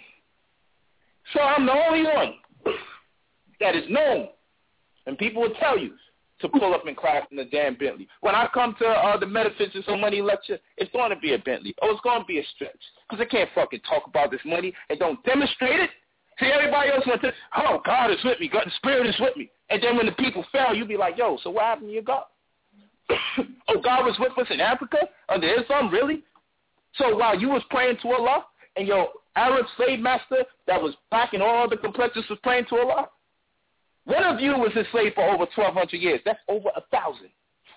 How the hell does your God allow someone to call on them without burning them from time to time? How the hell you could call on me for help when you are oppressing my child for over 1,000 years? It didn't let up after the first 100. It ain't let up after the second 100. It ain't let up after the third 100. It ain't let up after the half century mark. It ain't let up after a whole millennium. And then after all of that, we doing 400 years jail time in fucking America? And you're going to tell me to believe in your God? The only way this is going to work is if people can demonstrate that which they're telling you is true. So how can I go around and have a talk called the Metaphysics of Money with hole in my sneakers? I hope people understand what I got to do here. I got to demonstrate it. I got to demonstrate it can be done so you can believe what I'm saying. It has to be demonstrated. And if half the people that be preaching in the damn community would just demonstrate that they have the truth with them, that whatever it is that they teach and works in their life, nigga, you know astrology and everything, use the damn cheat code to astrology to make yourself come the fuck up. Create something. Blue Pill creating some bomb-ass jewelry, yo. Some crazy. I told him I was proud of him because it looked fly, so you stepped your game up. Because in the past, niggas create shit because they conscious and just think you're supposed to support it just because they conscious and they black. No, man. Make it look good. You know what good look like to us as a people? And I seen it. I said, yo, my wife, he put that on. I said, yo, I would not lie. I would be like, man, this shit trash. I'm that type of person. If I really love you, I just say, man, step it up a little. I'll be like, it's all right. I'll say something like, it's all right. But he passed the height mark. His shit is hot. His jewelry is hot. Yeah, I don't care what he charged for it. Don't underweight yourself. Your time will come, my brother. Your shit is hot. You know what I'm saying? It's hot. People should support it. Go to his website, wherever that website is, brother. Let them know your jewelry is fly. And if a nigga turn around, what are you doing charging for that? Actually, what are you doing spending all that money with all the other races, nigga? You've been spending with them since your whole life. Just come out for some air, nigga. Just come out for some air and support something that's hot in your community. Then you go back in. Nothing wrong with it. People ask me, yo, how the hell you can have one of this kind of clothes or this white man's clothes or you wearing Versace this or you wearing part of that? Listen, let me tell you something about the metaphysics of money. When I first came into consciousness, my wife and everybody, we was wearing dashikis and everything. The women were upset. They said we could see your wives' shape, not their legs, not their skin, not their breasts. You can see their shape. Don't make the dashikis form-fitting. Cool. They loosened it up. But the way the African clothes are, when you tie in the cloth around your body and tying cloths around your chest, you still can see shape. So people, the women just judging. More women looking at my wives than the dudes looking at my wives. And they just some weird shit. We like, all right, cool. But after a while, we grew uncomfortable, man. We like, you know what? We meeting people who dressed the part, but goddamn, their mentality was so horrible. So we started saying to ourselves, shit, we thought at one point that the clothes was making us better people. That's the main reason we started doing this shit. It seemed like the clothes and the mind was all one. So we was wearing the clothes thinking the shit was going to do something to our mind. But we're watching the minds of the people and the way they behave, the way they dress. And we like, yo, if that's what they doing, then we want to dress like them niggas. We uncomfortable because they not representing mentally. But they putting the garb and associating that to the mind. So we like, you know what? We not free. We are young. We didn't want to do it, but we was doing it anyway, on the strength, just trying to show love. So boom. We fall back. When I was young, I always wanted to drive nice cars, man. I wanted multiple cars. And I wanted multiple women. And I wanted the women to know that I'm dealing with them all at the same time. And I didn't want no stress about it. That's when I was young. When I was younger, that's what I wanted. Now how the hell are they going to knock me? What I'm doing right now, I got my wives, got my nice cars, I got some bread, I wear a little Prada here, wear Versace there. But that's my spiritual path. And people say, that's white supremacy, my nigga. No, hold on. This ain't no white supremacy. Listen to what I'm telling you. Let me walk you through this. When you're young and you have visions of seeing yourself a certain way, and you die and never get a chance to materialize your conceptions. Notice I ain't say materialism or that which is materialistic. I'm talking about the materialization of your conceptions. I conceived that which was not tangible. I saw myself somewhere that did not exist yet. As a young man, I said, for me, I feel I have accomplished, or I am accomplished if I get me some nice cars, more than one, and I can drive them, or I can pull up, hop out, expensive shoes, have multiple women around me. This is the way I saw myself when I was young. Now I got conscious, and I was able to obtain some resources. And for the first set of months or first year, I obtained a little some resources. I said, I got to have discipline. Don't buy no nice car. Don't buy no nice house. Just be easy. You know you want women like, but be easy. See, I could be honest about it. The problem with this conscious community, y'all don't want to admit y'all want to have sex. Y'all don't want to, I admit, I like the fishnet stockings. I like the stockings with the one little line going down the back. I like the way the calves on a woman looks when she's wearing her heels. I like to see some of her cleavage, not her nipples out. Niggas exaggerate. I like to see how my woman's shape look so I can keep my eyes on my wife and not on other people's women. You niggas so stressed out. That's why you in other women's face that belong to your friends because you're not allowing your wife to be free so you can appreciate and embrace her. So for me, I don't want to pretend no more. I was hiding from the conscious community. I was uncomfortable. I was not driving nice cars to make people happy that still were not happy. I was not wearing the clothes I want to wear to make people happy that still were not happy. I was not having the multiple women I want around me just to make people happy that still are not happy. So what does it amount to if you are not happy and I'm not happy? At least one of us can fucking leave happy. So I'm saying to myself, as a young man, these were my dreams. You might have been one of those young people who always just wanted to get a high school degree and just have a white picket fence and a house and contribute to the black nation. You might have been one of them special children. I wasn't. I was a nigga that grew up like, yo, I didn't have much. The day I could finally shit on these people, this is how we used to talk. But I'll change the jargon. I won't shit on nobody. I'll say it like this. As a young man, you just wanted your day. It's an art form. Success is an art form. And our race has always wore their success on their head in the form of their hair The way they feel about themselves, you see it in their hair, you see it in their makeup, you see it in their clothes, the way they wear their clothes. Success is an art form. We express to other people what our barometer is for success. It may be through our sneakers. Our sneakers may say, I am living hard, but nigga, at least my sneakers is clean. On Easter, when you ain't had much, my grandmother used to give me like $300 to go school shopping for Easter. And I'd be like, all right. And I'd come back in the house with just a pair of kicks and jeans. That's when Guess Farmers was popping, had a little 4 pockets on the side. Jean jacket outfits was the shit. If you ain't had the matching jean jacket to your pants, you wasn't popping. So when Easter came, and I had only a jean jacket and pants and sneakers, my grandmother looked like I was crazy. One time for going back to school, she gave me $500. The black and blue pennies came out. I spent $400 for them shits.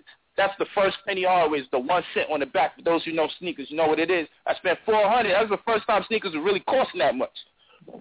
That's when they thought Anthony was going to be Jordan.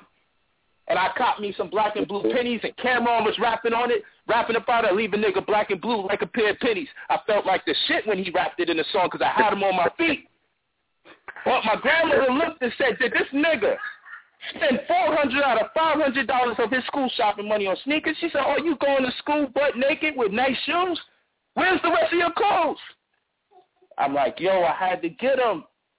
Because, you know, niggas is going to school, going on. The older dudes is shitting on the younger dudes. I knew I gotta have something to reflect. I can keep up. But, you know, the older generation, they understand what we're going through. Then we had the low lives. And back then, chaps wasn't it. If you wore chaps, it was the barometer of success that said you wasn't really making that much bread. We're going to let you strive with the chaps, but what you really had to have back then was the Tommy Hilfiger with the stain on the tag to let everyone know that your shit was real. It wasn't fake. You had to look at a nigga tag, pull his shirt, make sure that the stain was on one of the boxes. Those of you that was into clothes know what I'm talking about. You see what I'm saying? Then if you was wearing polo, you had to have the RLX or the RL67 or definitely the teddy bear. You had to have the teddy bear on the sweater because those were the shit that was costing bread. You know what I'm saying? Then it was Iceberg and Coochie for the next level of success. The niggas who was wearing Iceberg and Coochie. And if you had the Coochie sweater and the hat, then we knew speculatively you paid at least $5.50 for your sweater and at least $1.50 for your hat. You was in. Niggas was like, yo, girls would come, yo, boy, my friend like you. You know what I'm saying? That's what you wanted to Yeah, your credit was definitely good. Your credit was good. You know what I'm saying? So I'm trying to bring my people back that's listening. For those of you that never got a chance to participate in that, when you finally start making money and you conscious, go back and buy the goddamn sweater, man. Free your spirit, man. You traumatized by that shit, whether you know it or not. Ain't hurting nobody, man. If someone's hurt because you wearing some damn clothes, they are insecure about their poverty, man. Let them be. It's like people say, don't bother me about their religion. Don't bother me about my religion. My shit is money. Don't fuck with me when it comes to this money shit. Leave me the hell alone because I was traumatized as a youth at one point when I was homeless. So now what I'm doing is burning out my desires. I'm not telling you to spend money reckless and wild.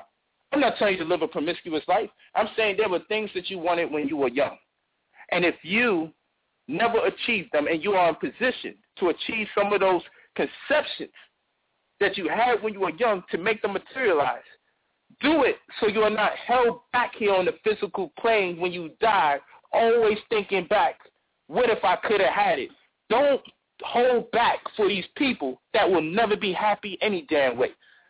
Consciousness has nothing to do with being complacent with poverty, has nothing to do with not getting the nice clothes you like. Don't bother me about it. Don't say polite, why you wearing them Versace kicks? You know, the white man make that. Listen, this is what it's about. When I was young, this was what I was into. I couldn't get it. Now I'm older. I can get it. Let me burn it out. So when I get a little older, I don't lose myself. Because you see, when you force a person to quit smoking when they're not ready to quit, they go from what they used to do, 5 cigarettes a day, to a whole pack. Because you force them to quit, not for the right reasons, but because of force, which is a wrong reason. People should have in their heart to let it go. If you don't burn out your desires will burn you out. This is a fact. If you don't burn out your desires will burn you out. Right. So I'm not here trying to be burnt out by my desires. in one day be overwhelmed. You see a lot of these people, they become rich and successful, and what they do, you say, how the hell did he blow millions of dollars? Because they wasn't allowed to do things in moderation. They went from 0 to 100 real fast. I'm telling people, do what you do in moderation, and you won't have to worry about being one of those statistics when people say, damn, how the hell you blew all of that?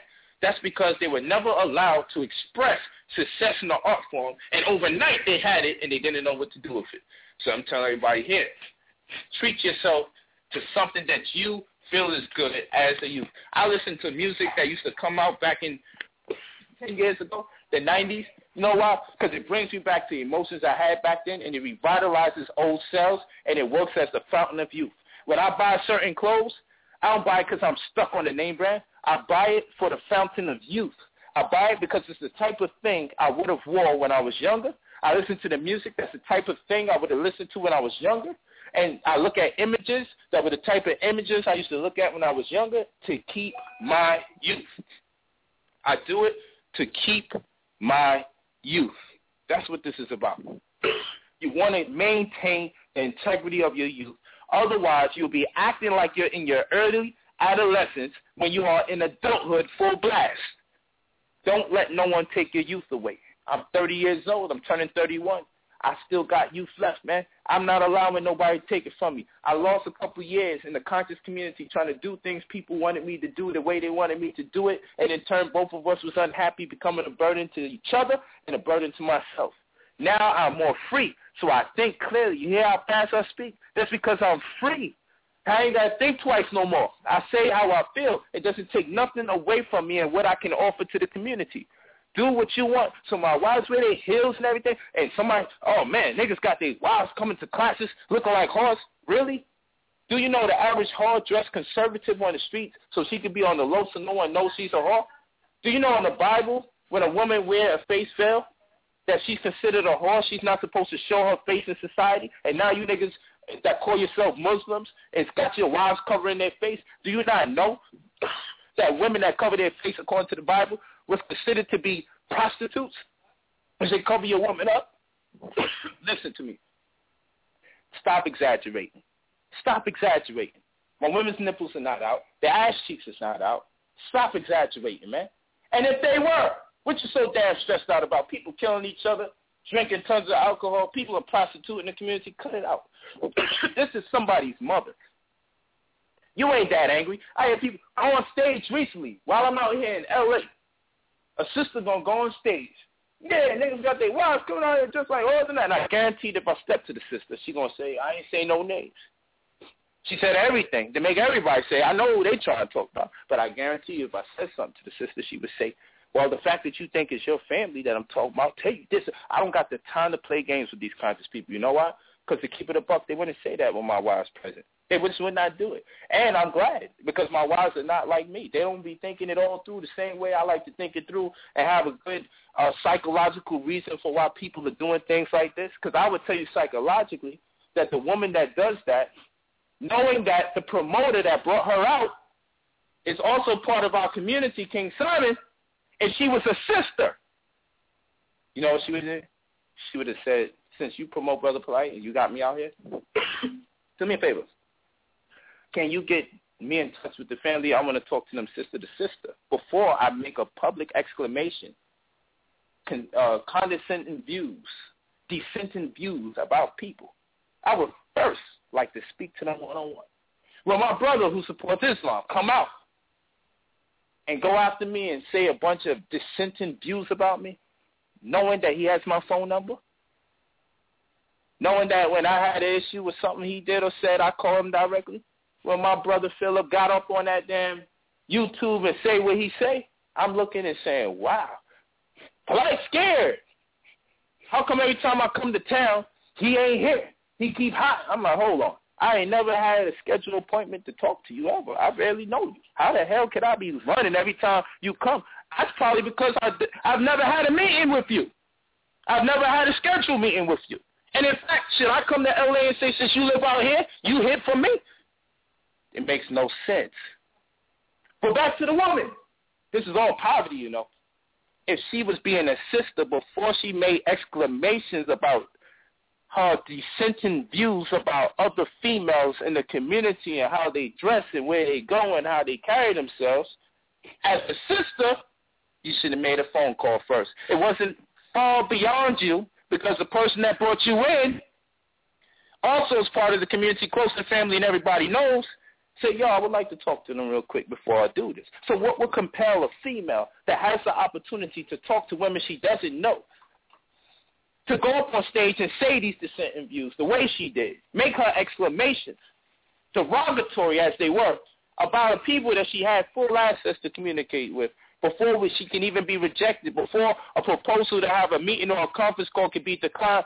What will compel a person to do that? Feeling like they are lesser in quality. There's poverty. She feels inferior in quality. And I'm going to tell you, deep down inside, she may want to wear form-fitting clothes, but it may not look that good on her. Or she may not feel it looks that good on her when it would look that good on her.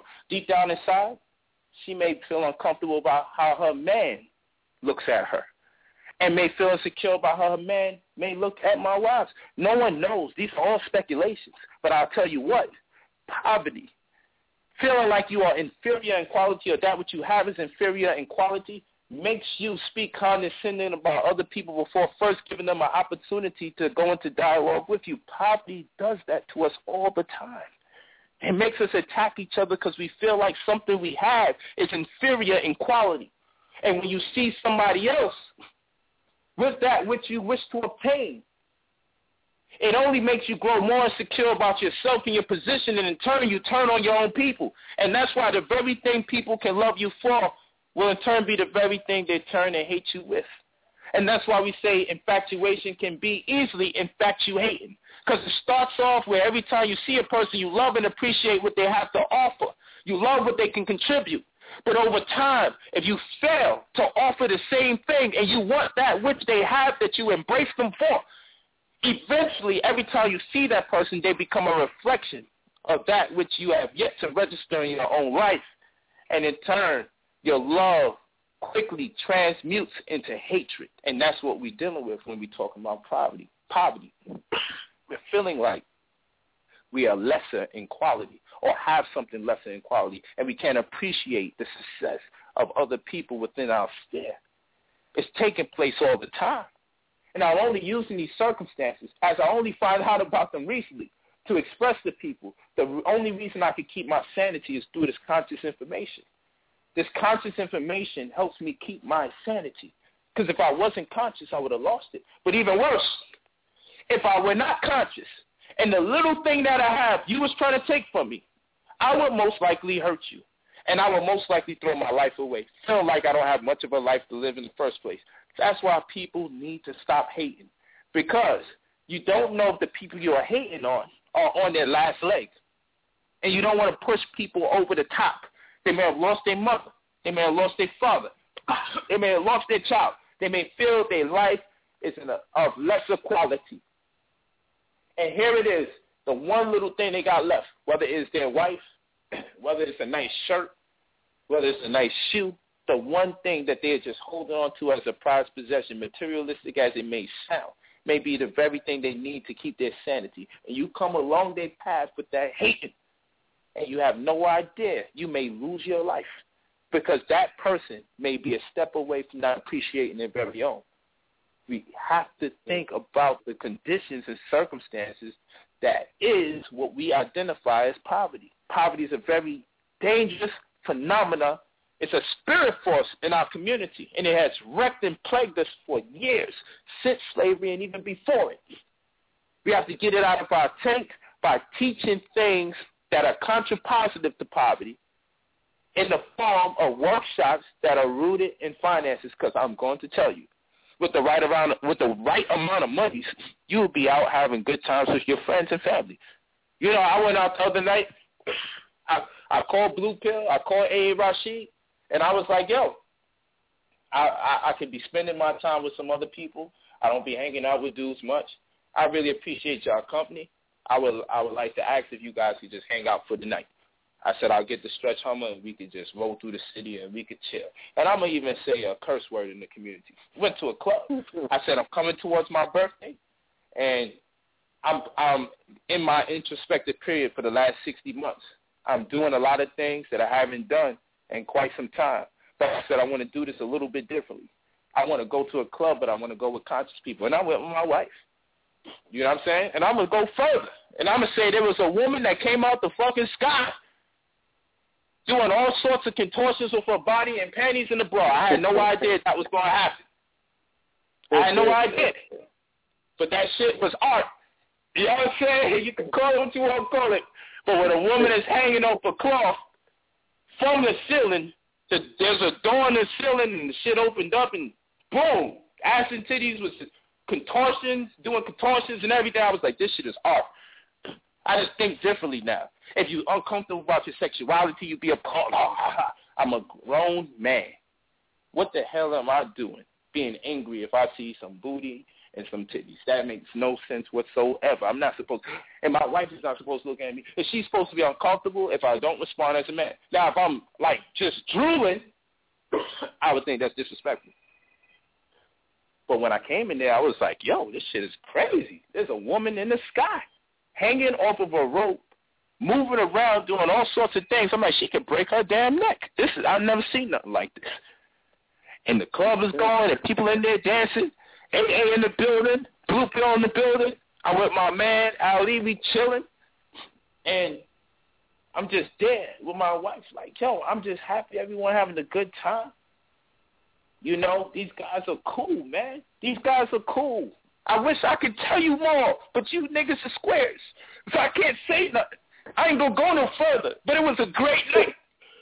You know what I'm saying? It was great. And it's nothing like having to stretch home or pull up when you come out of that shit. And you killing them. And everybody's like, yo, what the fuck? We killing them. And we kill them every time. When I went to the game where the rapper The Game is playing and J.R. Smith and Meta World Peace, I pulled up in a Bentley and $1,700 shoes. That only 2 of each size can be made before all the Versace stores run out of it, with the matching gold Versace chain. When I came in there, I'm sitting on the stars, and I'm feeling good about myself. And I'm like, yeah, this is what I wanted when I was young, because I'm living in my youth. This is my paradigm. This is what I'm doing. Pay me no mind if it's offensive. Pay me no mind. This is something I got to do to get it out of my fucking blood before I turn 31. Because I'm about to get on this metaphysics of money tour, so I got to live it. I got to play the part. I got to be living in the role so I can drive home the energy. You got to taste it. What's that? I got to taste it. It's like method acting. You got to get into your skin. You got to get into your role. Go into your bag. That's right. Because this is what the youth wants. That's what the youth wants. They want to be in the club and be the ones being seen. They want to have the newest kicks on and exclusive. They want to go into a spot and turn heads. This is what the youth wants. I got to feel what they want to feel. So I could try to find a way to interpolate it so I can reconvey what they want but put it into spiritual context so they don't lose themselves in the mire trying to gain material things. You got to allow the boy to do what he's doing because the elder generation ain't really understanding what is this affinity or fixation to material things that the youth is dealing with. So a lot of us ain't let it go, and I guarantee you, if you put the right amount of money in people's hands in this community, you see a lot of niggas go crazy, lose themselves, and never come back to teach class. My daughter be always asking me, like, yo, after the weird shit some people be saying, they don't even know that you're on the stress.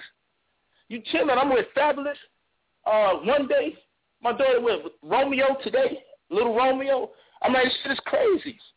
You know what I'm saying? We had Jimmy Cliff concert, over 10,000 people. And then he's in the lobby chilling because he's my man's father, Ali, who's chilling with me. You know what I'm saying? Ali's out there? Yeah, you know, he's my, that's my dude. Ali. Yeah, you know what I'm saying? My breath. Yo, let me share something with you. And this is interesting that you're having this conversation because, you know, recently over this summer out here in Harlem, you know, we've been experiencing a tsunami, or rather a rush of quote-unquote rappers, you know, stars, people who are, I call them the influential, right? And I want the family to follow me on this because ultimately, you know, we're the youth, you know what I'm saying? Like we identify ourselves as a generation that's identified as the youth. I'm from the 70s. I'm a 75 baby. So my generation, all the way down to your generation, all the way down to the 11-year-old is coming to the lecture. Little man Najee. We are the hip-hop generation. We are the hip-hop youth. So when we out here teaching and doing the knowledge, ultimately, well, damn, hold on a minute. Let's get into this 11:11. I didn't even know that was coming up. All right. Oh, wow. We are talking metaphysics of money. You know what I mean? I want to. I want to be able to let the family meditate on that for a minute, let that marinate, and then we'll get back. I'll wrap up that point, and then we'll go into these callers because, you must have a burn on you. You must have pulled out a gun when I wasn't looking because everybody's hands are up in the building like, pick up going on. Got a lot of hands up. Let's see something. Let's see if the studio opens up.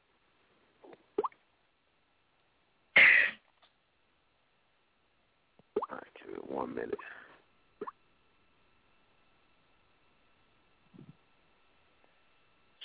Yeah, but while we wait for the studio to open, what the artist is saying to us on 125th Street is, keep in mind, everybody that we've interviewed, Sway from MTV, Loaded, Mook Murder, Hollow the Don, DNA, Big T, the brother Ramses from the Giants, Carl Jones, everybody that we've come into contact with, they walked away with some information, first and foremost, right? So we've given them the opportunity to take the consciousness into their circles, into the studio, the office, the crib, wherever they're at, and to experience what it is that they may have heard about. Because all of them are saying this, we heard about this stuff, but we didn't know that it was like, we didn't know that you brothers were like, you know what I mean? We didn't know that there was like young brothers into this. We didn't know the brothers that was into getting, that were into enterprising, were into the movement. They're still viewing the movement from the perspective of, an eldership aspect, like they, or a poor righteous teacher situation where they were not used to seeing brothers and sisters that were dealing with consciousness, but dealing with, consciousness from an aspect of, I'm a business owner because I'm hitting them with the shirts like this is my business, this is what we do, this is my brand. And when they hear that language, they're like, oh, y'all guys are taking this serious, y'all enterprising. And we're like, yeah, what you think? We're like, what did you think we was, what you think about the conscious community? And they're like, I didn't really know that there was even young people that were involved in this. I didn't know that, you know what I mean? So the impact that I always thought that the idea was to come full circle with it, correct? I thought that the idea was to influence the influential. Like I come from the era where PE was talking about Farrakhan, and that made me want to listen to Farrakhan. You know what I mean? Like I come from the era where Khaled was hopping out of Bentleys, like real rap. You know what I mean? And rappers were looking up to Khaled. Yeah. And by them looking up to Khaled, that made millions of people say, "Who is Khaled? Who is this Khaled Muhammad character? Who is Minister Farrakhan? Who is Malachi Z. York?" Because the rappers were talking about them. The rappers were influential. They were influenced, and they are the influential. So they influence millions. That's right. So they're doing something for you that nobody can ever do. Even with my brothers from the Nation of Islam, the demonstration that they had on stage alongside Jay Electronica and Jay-Z, that was a milestone in hip-hop, and that was a milestone in the conscious community because those brothers are part of the community. So them being on stage is all of us on stage. That's called full circle, family. That's not where they're trying to hang out. They're trying to become Jay-Z or they're exonerating him for what he said or whatever that is. No, that's just symbolism. That's symbology. That's understanding movements, and that's understanding that the streets are now marrying and coming back together into consciousness. There was a separation at one time. But the majority of the teachers and the majority of the students and a lot of the people that are inside of the conscious community right now, we all come from that generation. We all hip-hop. So where we running from? Good question. Where are we running from? We running from yourself. That's right. So that goes into this whole thing of this conflict of identity where it's like, are we not comfortable with who we are, what we come from? Are we really trying to become something other than who we are? We the hip-hop generation. This what we ate for breakfast, lunch, dinner. This how we walk. This how we talk. This how we carry ourselves. We could be we hip-hop, we God hop. We elevated from whatever stages we started from. But ultimately, at the end, we could be dog star hip-hop. But ultimately, we hip-hop. That's the algorithm. That's what's wiring us. We DJ Crew mixtape, family. You know what I'm saying? That's you know, and it's a balance. Where you wouldn't buy nothing but a cool mixtape. Where Fabulous used to start off the mixtape, and you had to copy. Start off. You know what I'm saying? Come on, this is where we come from, man. Yes. This is what we do. Facts. It's real, man. You're rocking it hard, man. It's beautiful, man. And the biggest problem one generation to the next is one of the premier generation starts feeling guilty about having a certain embrace to see that same culture perpetuated in a different time. No, all we have to do is refine it. That's all we have to do, refine it, make it better. It's all about refining. You know what I'm saying? That's like it. we were in the same position that the rappers that we're interviewing were before we became conscious. So is this arrogance now going on? Are we turning into elites? Are we trying to act like we're holier or better than somebody else? Because you was ignorant just like they was before. And the truth be told, to be honest with you, after building with them on camera and off camera, I haven't met one of them that was super ignorant yet. And we've interviewed a ton of them. You already know. The brother's got a head on their shoulder, and our job is to encourage them. With the craziness Charles Hamilton said, it still had a wealth of information inside of it. He still showed me that he had a sense of consciousness, all the way down to the most knuckle dragger dude that we might have interviewed. It was still a sense of consciousness in them. Our people are not savage. Our people are not ignorant. Our people are not brain dead the way that we try to picture them as. Our people are suffering, like you said, from a lot of psychological, mental, spiritual, and emotional disorders. You understand what I'm saying? And they don't have a point of reference for greatness to even measure themselves by, because our people are chameleons at the end of the day. We know how to transform, and we could change clothes and become anybody that we want. We shapeshifters. We could become anybody that we want to become. So if you give a person a point of reference of a successful brother from the conscious community who's hopping out of Bentleys and is looking the part, if he's talking about he descends from pyramid builders and they was pulling up in chariots in the 18th dynasty, why the hell won't you be pulling up in a chariot today? My nigga, real talk.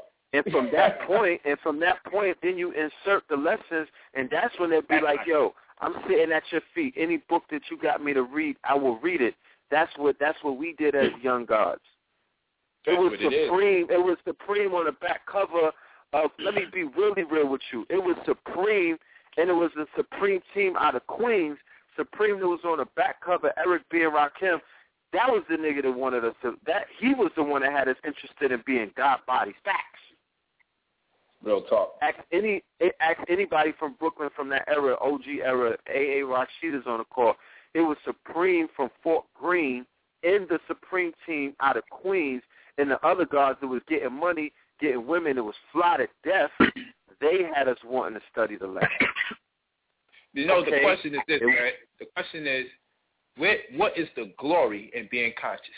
If you don't show the benefits of being conscious, then there's an absence of conviction. And if there's an absence of conviction, then will never be taken serious by the people that you are trying to influence. So if it's not nice cars, I can live with that. If it's not nice clothes or expensive clothes, I can live with that. If it's not beautiful women, I can live with that. If it's not showing off your beautiful family and how long y'all stay together, if it's not none of that, if it's not nice jewelry, the question is, what is it? Because you got to be some. There has to be the allure to bring the people in. What is the benefits of being conscious if every time we achieve, we have to suppress it? Because when you suppress our ability to express our success in our art form, you are actually suppressing our sexuality. Because there's a big, almost everything is sex that you can conceive. This is a form of our sexuality. When you suppress people's sexuality, you wind up with all this confusion that we have today. Don't suppress people's swag. When you suppress people's swag, when you suppress their divine ability to encapsulate how they are achieving in an art form through their clothes, their hairstyles, their makeup, whatever, you are suppressing their sexuality. You feel me? Because all of that leads to somebody wanting to make a baby with you at the end of the day. That's just what it is. The nice car, the beautiful clothes, the makeup, the forfeit, it's all about role playing. All of it. So you're saying Facebook is the half form of a mating ritual? It's all ritualistic, man. We're doing all of this just to engage each other. We're preparing ourselves for our potential bride. The women are preparing themselves for their potential man. Let us do what it do. Let us be in the best presentation to be magnetized to the people that are connected to us in mind and spirit. Don't suppress people's sexuality, which is to say, them in their purest form being able to encapsulate their success and by way of creative art. Let them do this. And be who they are. It's a ritual. Let me open up Blue Pill's line real quick, and I also want to play devil's advocate because I do want to answer the question that you posed a minute ago about what it is that the people want to see. Brother 347-273. Yeah, I'm here. I'm in the building. Hey. All right. What would you say to the brother? What would you say to somebody who was to answer that question and say, well, Brother Polite, what we would want to see, we're not saying that you should not be able to express yourself with the finer things, but what we would say as a people who needs, who may need property, acreage, land, shelter, you know what I mean, like monolithic domes or farming tools, a creation of a business with a $10,000 or $20,000 or $30,000, $40,000 budget, a credit line or whatnot, or let's say let's just get a farm instead of a car. Let's just get farms and just go ahead and buy up heirloom seeds and let's start planting moringa or whatever, things such like that. I'm just saying I'm playing devil's advocate. No. Good question. That would be something I'm sure that the family would just be like, well, there are more important things or there are more things that reap more rewards and appreciating value than buying material goods at this point. Now, before he answers, let's just do this. It's never right to disrespect people's religion. It's good to question, so it's a good question of my religion, which is money. It's a good question. But once we start saying there are more important things, now we are being rude and disrespectful. Not to you, because I know you just asking this rhetorically or hypothetically. I say it's disrespectful because no one has the right to tell you that your barometer for success is null and void, moot, not important, or is lacking in substance. Because whatever it is that has you driven to obtain that, is that what you need to burn out so you can transcend that one and work your way to another. So it would be a bit judgmental and condescending to tell another person that they should grow at the same rate in which you intend to grow. See, that is egotistical and ethnocentric, and that's what is pushing the community back. We're trying to make each other grow at the same exact rate and space. And truth be told, our people will be ready for that as a collective once they've tasted as individuals wherever they conceive to be success. So I will always want people to keep that in mind, that when we expect, it's like having 30 children in the classroom and expecting all of them to pass and fail at the same rate at the same time with one teacher. No, we need teachers that will cater to us based on our specific interests and needs as individuals. At some point in life, the experience of education has to be personal before it can be established as a collective. If you got people as a collective compromised in spirit, feeling like they never had one day for themselves, they will be the toxins that filter through the collective. Because when you got people working as a collective in their own individual capacity, feeling like they never had themselves, they will eventually grow bitter, seeing everything work for the community at large, and feeling like they have contributed to the betterment of the community, but the community is not contributing to the betterment of themselves. We see it all the time. You got to let people thrive in their own individual capacity, get their head on their shoulders, and then when they burn out their desires, allow them to participate in the collective. Indeed. That's what it is. I'm listening to Blue, though. Oh, no, he wasn't posing that question to me. He was posing that question to you. I thought he was waiting to hear your spill on it. My back, well, I've given my answer. All those things are important, but right now I'm talking about the dangerous part of the conscious community's conversation, which is we got to cater to the individual. How about that one? It's time to give to the individual. I know that should sound crazy. The hell with the collective, I'm saying right now. Now, people are going to take that sound bite and say, did that nigga just say the hell with the collective? Listen to me carefully. Listen to me carefully. If you don't feed the individuals, they will poison the collective eventually. Because once the collective start being successful, you can't have a group of individuals that make up a successful collective because they will feel slighted. We see it all the time. They say, I've been given, and I've been given, and I've been given. Now niggas can y'all help me with my health situation? We didn't learn how to help the individual. We didn't learn how to help the individual help themselves. We've only learned how to get everyone together so the collective can get it, which most cases the leader is the one that is the victor and the people closest to the leader, and everybody else goes to hell. So we got to move from that paradigm.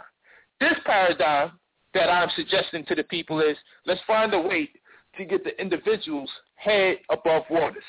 It ain't got to be extreme, but let's let the people feel comfortable enough to know that when you eat, express yourselves and be free to do so. Because once you've been freed of the constraint that people have imposed on you through consciousness, then you can thrive with us as the collective without compromising the moral integrity of our mission. You will not become jealous. You will not feel slighted. You will be appreciative of the direction we're going as a collective, and you would have burned out your desires. So you will not, in the process of seeing the community grow and develop, be wanting selfishly material things that may possibly stagnate the growth of the community. But that role has to take place within us all. It should have took place when we were children, but poverty has deprived us of that. So many of us have to execute that which should have transpired in our youth, unfortunately, in our young adulthood and even older adulthood. Because when you don't, you have a bunch of adults behaving like children today. You really do. And that's because they were busy babysitting their parents' children most of the time, so they missed their youth. That's because they was in prison during their youth. You see what I'm saying? So you have, like a brother told me, he was locked up for X amount of years. And he said, I was locked up for so long that when I left I'm paraphrasing, he was locked up when he was around 20, 21. So after being locked up for over 10 years, when he comes home, psychologically, he's still trying to get with 20, 21-year-old women. Why? Because that's when life stopped for him. And then he went to prison. So when he came home, psychologically, he's not mentally or wasn't feeling mentally equipped to engage women that were older. He was older. Still he didn't stuck. grow yet, yeah. He didn't grow yet. So because it's through the interaction with the female. Exactly. So with our childhood, many of us have been deprived of our childhood. The only way to cure us psychologically is to allow ourselves to indulge in some of the things that we would have indulged in our early adolescence had we not have been denied of it because of the constraints of poverty. That's how we going to fix this community. You got to allow people to express their youthfulness because it's been stolen from us.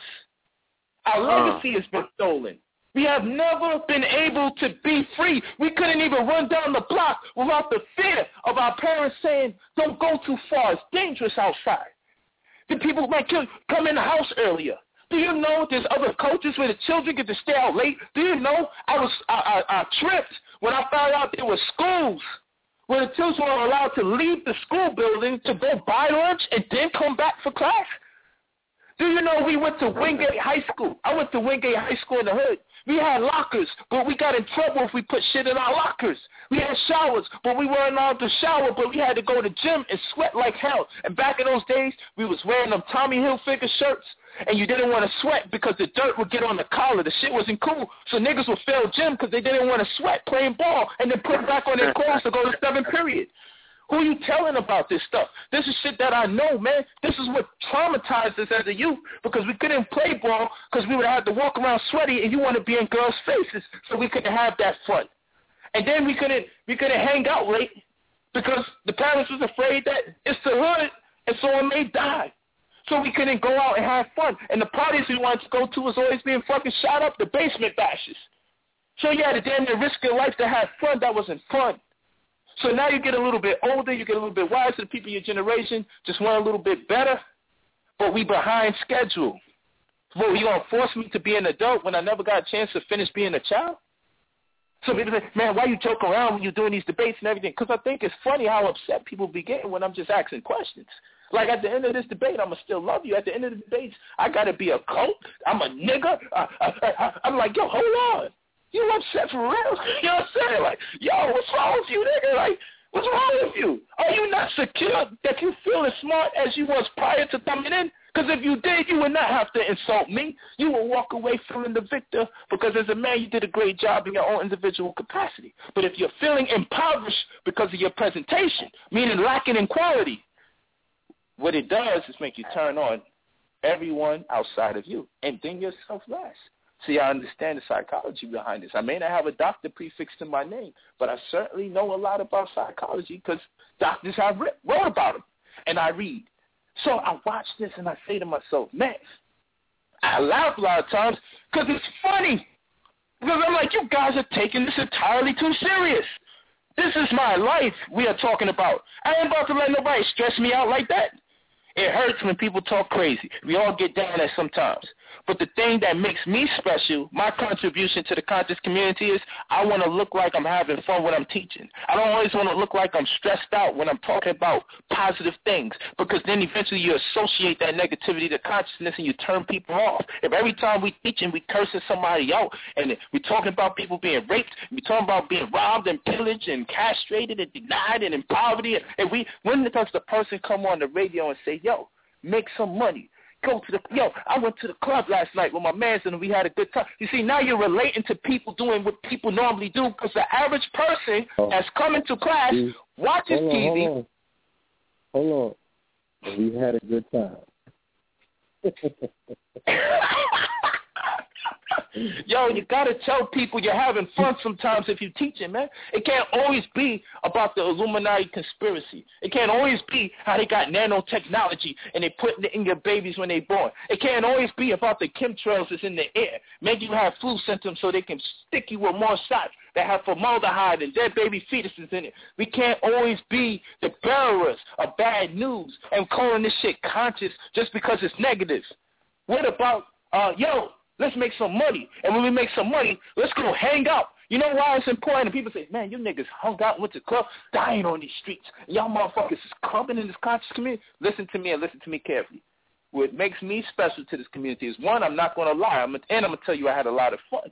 And two, how would I know Blue Pill and Rashid are really my brothers until I function with them outside the context of the lecture forum? See, when I don't trust you if we can't go hang out.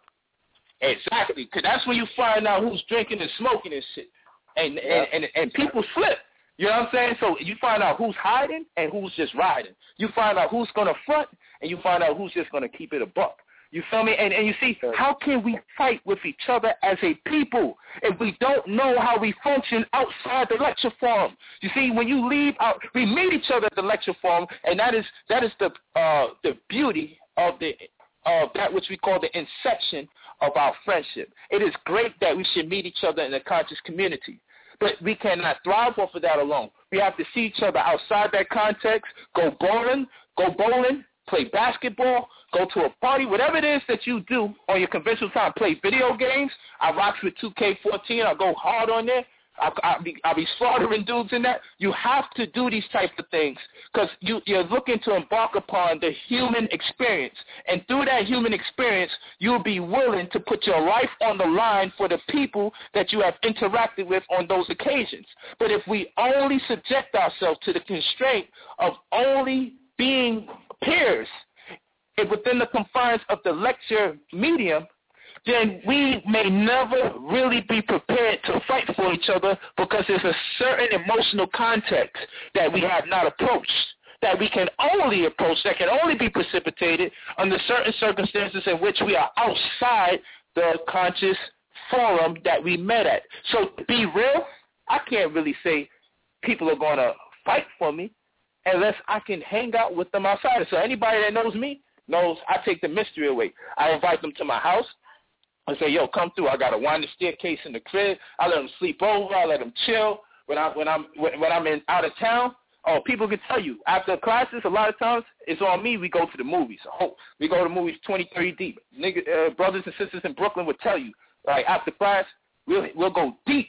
Bad cars, chilling. If I have to, I'll rent some joints. We go right to the movies, 20, 30 deep.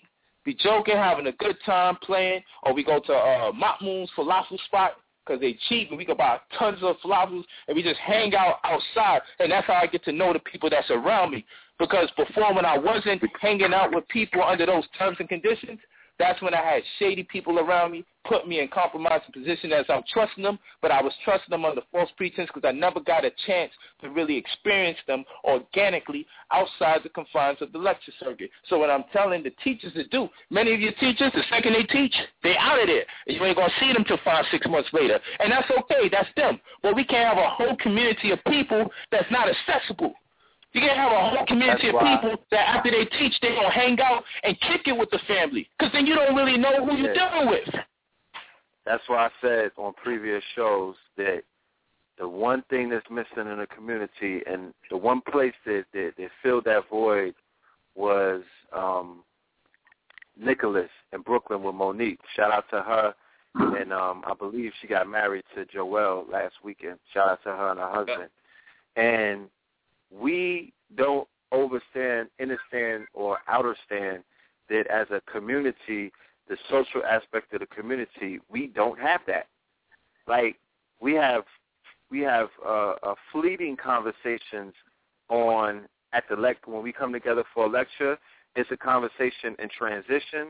We're speaking during the break, but many of us are doing commerce. We're doing with networking and stuff like that. So we don't really even have time to be social.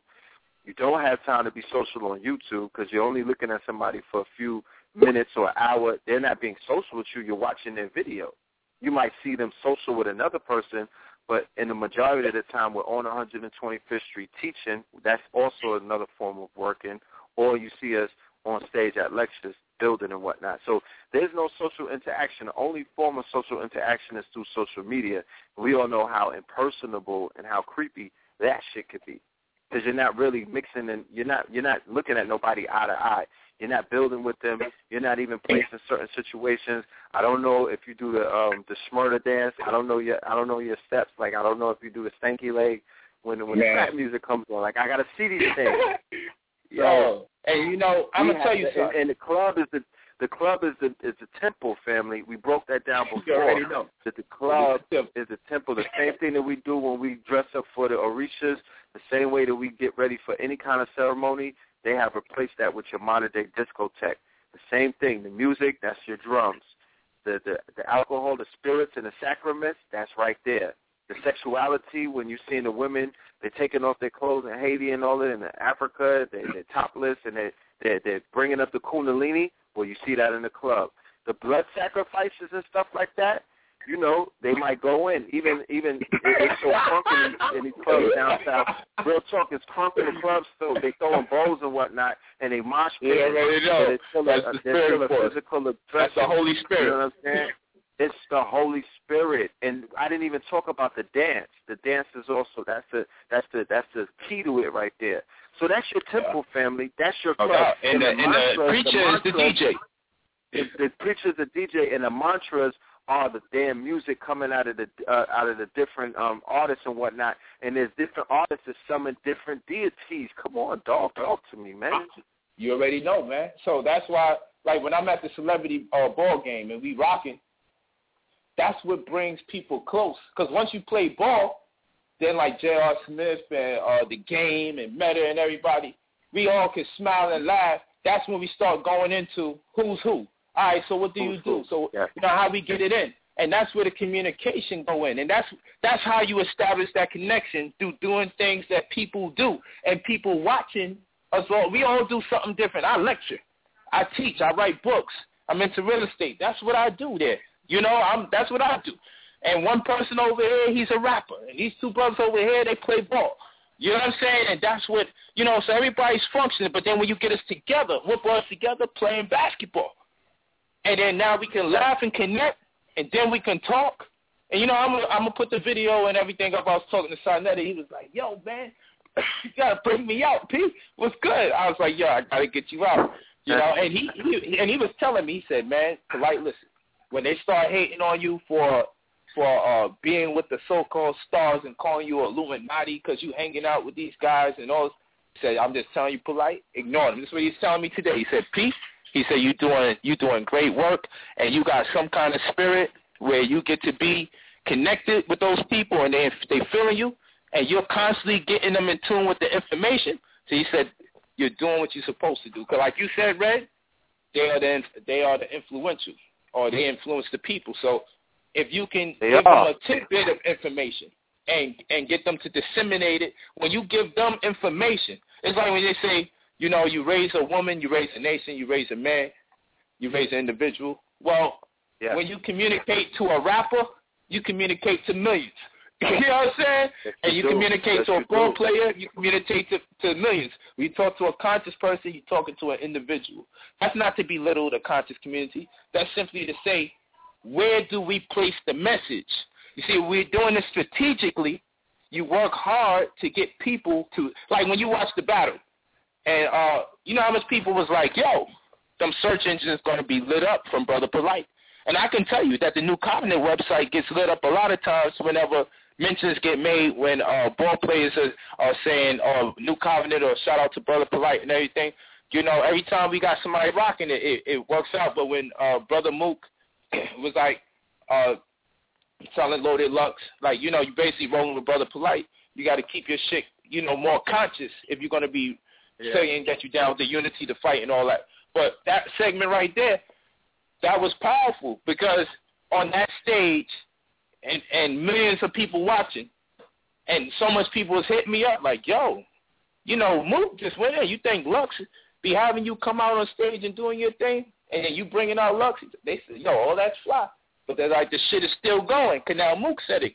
Because I had missed that part of it. And people was like, yo, that's a strong look. Because it was nice and clear, and it shows yet again that you are effective in getting the information out.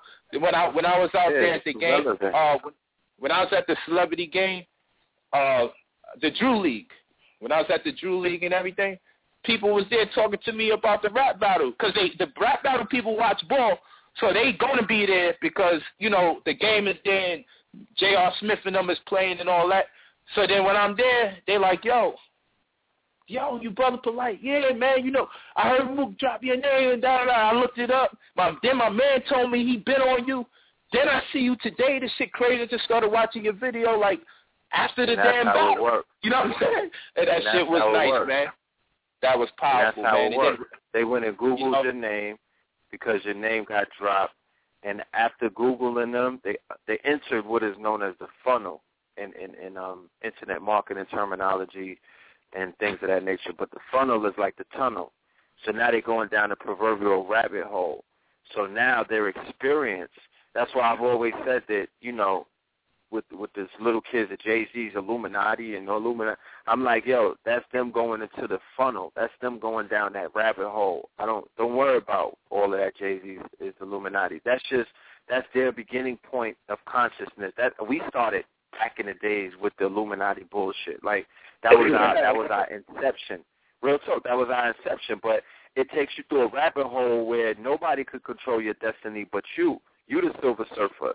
So wherever you end up as a result of that, somebody might have heard your name drop by Mook the other day. They may be the next POLIGHT coming down the rabbit hole, bruh. Real talk. They may be the next POLIGHT coming down the rabbit hole as a result of that. You just have to be there for them on their journey. So it's and let me tell you, being on the same team and playing with a brother, that's in the NBA, what that did for people in Venice Beach when we was because we had a second game right after the first one.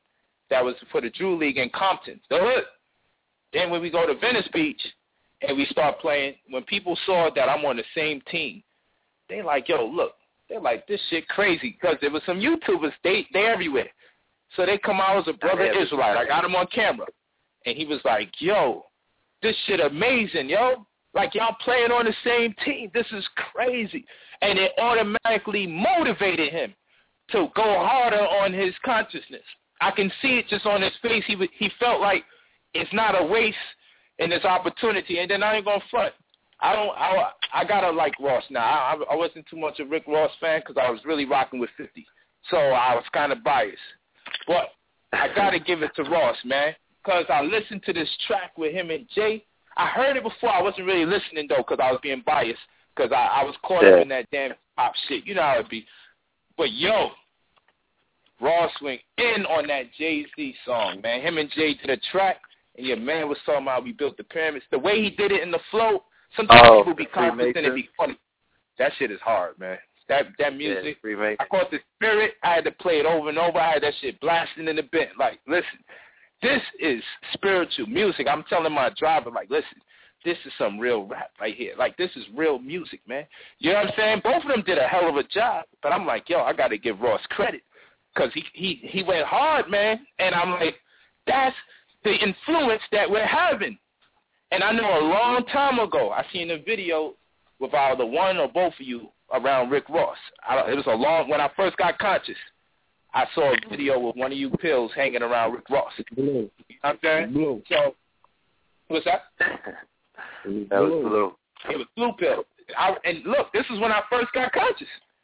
You know what I'm saying? Because when I saw Blue, when he used to come to the store, I was like, I recognized him from a video like later on where I'm like, yo, this is like early when I just started really dealing with the conscious community because I was on my own thing, doing my own thing on the side. I wasn't dealing with the conscious community.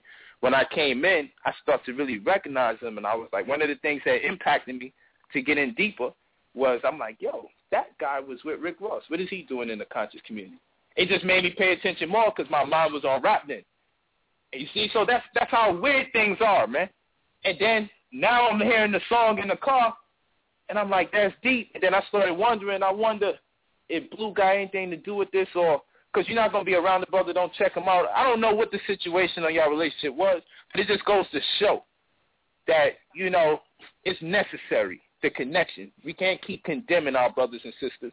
What we do, we be as influential to them as they are to the community, and it will work out in time. You got to stop being so judgmental and just refine the situation to the best of our ability. If you don't like the wholeness in their message, that's what we here for. So let them do what they do. Let them enhance their ability to articulate. Because once they start dropping those jewels and people get hooked on that kind of message, that's what we here for. You know, we damage control. We clean up. We clean up nice. That's what we do. So let's just use each other and work hand in hand. Because that's one of the filters for my consciousness and entrance into the community was, and that's how you know I'm keeping it real, because you know a lot of people probably never saw that video, but I seen that video when I first started getting acclimated to YouTube, because I wasn't even messing with the internet, because I was one of those weirdos that was thinking it was the devil and the Jow computer. I was on this Muslim shit. You know what I'm saying? I was like, yeah. Technophobia. I was like, they call it the Jow or some shit. And you know, the 666 was the computer and the barcode. And I was on some other shit. I just finished reading Illuminati 666 and Behold the Pale Horse and all these other first books you read when you first get conscious. So I was a little like... That's the you was in your spooky freshman year. You was in your spooky freshman year. and all that. We all went through it. You gotta read. So you gotta read the Francis Cress Wells. You gotta read those books. You gotta read Zachariah Sitchin. You know, there's certain books that you're just gonna read when you first come into the community. You know, you're gonna read your Metanetta. You know what I'm saying? Volume 1, Volume 2. Like, these are Volume books. 1, yeah. You got to read them because this is what you first get put onto in that era. You know what I'm saying? Like, those are just like the mixtapes we used to listen to. You can actually name books, and I guarantee you most of us read all of those in our entrance into the community because it was no one put a sign up there that you got to read those books, but those are the books it's just prerequisite. Like that's like unconscious Akashic records. But we got to do this so polite. We got to go to these callers. Let people know. Yeah, let them know to call in. We got a few minutes remaining to the live stream. 347-637-2135 is the call-in number. 347-637-2135 to the family. We got 10 minutes left. This show is sponsored by kingscounty.bigcartel.com and mypowerpieces.com. All right, family, check us out. Thank you for your support in advance. All right, we're going to go to these callers. You said AA was on? Let me go into this call queue. There's a lot of numbers up here. Let me double check. Yeah, and then I lost track of time. I'm supposed to be off this phone. I'm gonna stay around to get some of these calls. Give me 1 minute.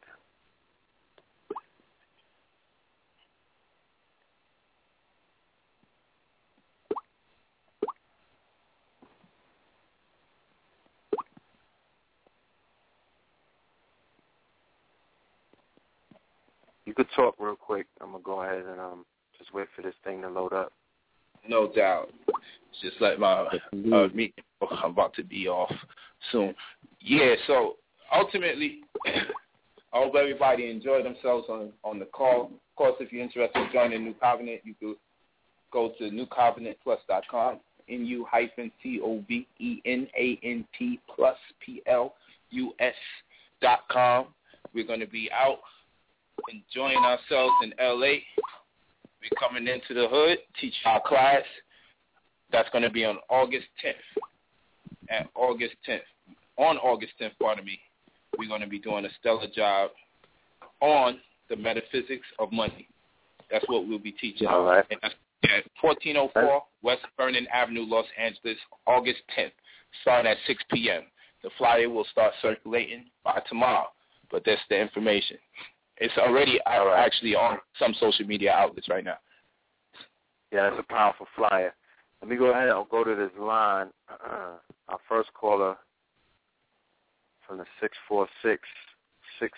I think I know who that might be. Probably.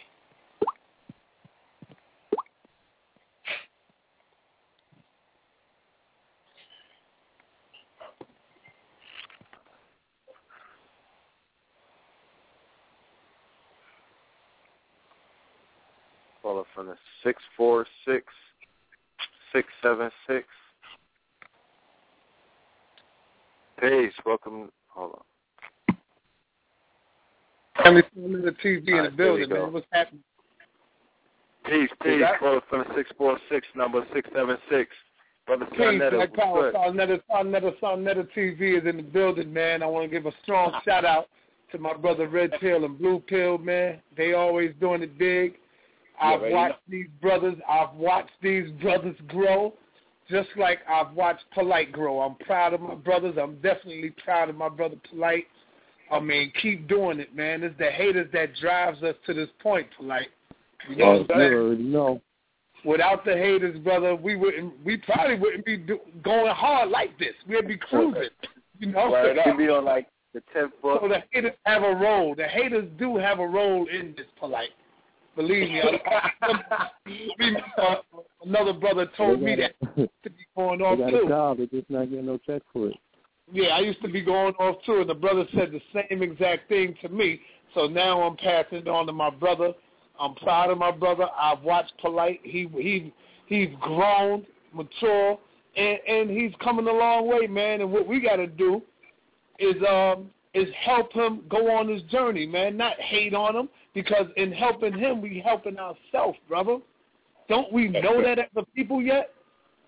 See, when we see people coming in the community trying to hate on the debates, we have to realize and understand that it's really not the hating on the debates. They really hating on the shit that we doing because they can't do anything better than that. And when you see people talking about the debate, how can you hate a debate when you debating me about a debate? You debate a whole day hour about hating debates. Saying one thing we have to understand, my brother, black business, man. The difference between us, me, Brother Polite, and us that's out there that do debates, we do it in the brothers' faces, in the sisters' faces. They do it behind your back. You see, they come to talk about you behind your back so nobody could stand up and correct what they just said. You see what I'm saying? But the difference with us is we do it while the person is standing there. So who's more of a coward? Who's more of a coward? You know? I just wanted to hit with my family, man. And I'm going to keep on listening. They're doing a great job at Total Edge Radio. I'm just happy. I'll be mad, though, when my brothers be leaving me and shit, you know? Brother will be breaking out of town. I'd be like, damn, where my man Red's gone? I remember when you first left, Polite. Remember that? I was like, God damn, Polite, I called you up. I was like, man, I'm mad as hell. My brother leaving me right now again. You know? Yeah. And we both gave our goodbyes. I called in on a radio show, so I know it was on, and told him right on air, man, I'm going to miss you, brother. And, you know, and that's that love right there. And, you know, people was like, yo, dang, y'all brothers is cool. I remember y'all used to be going at each other, but I said even when we was going at each other, it was a real recognized, real situation. We never went the distance that certain people go. You know, people don't get their way, and they want to destroy the whole enterprise. But what would you have left if you were effective? You see, people don't think that far. So even when I've been in contentious times with Sa, I've never turned around and said, let me try to destroy his whole business, because then that would show you secretly I've always hated him. That's what that would show. That shows his hatred. But see, all to keep it real, Brother Polite is a real fucking dude, man.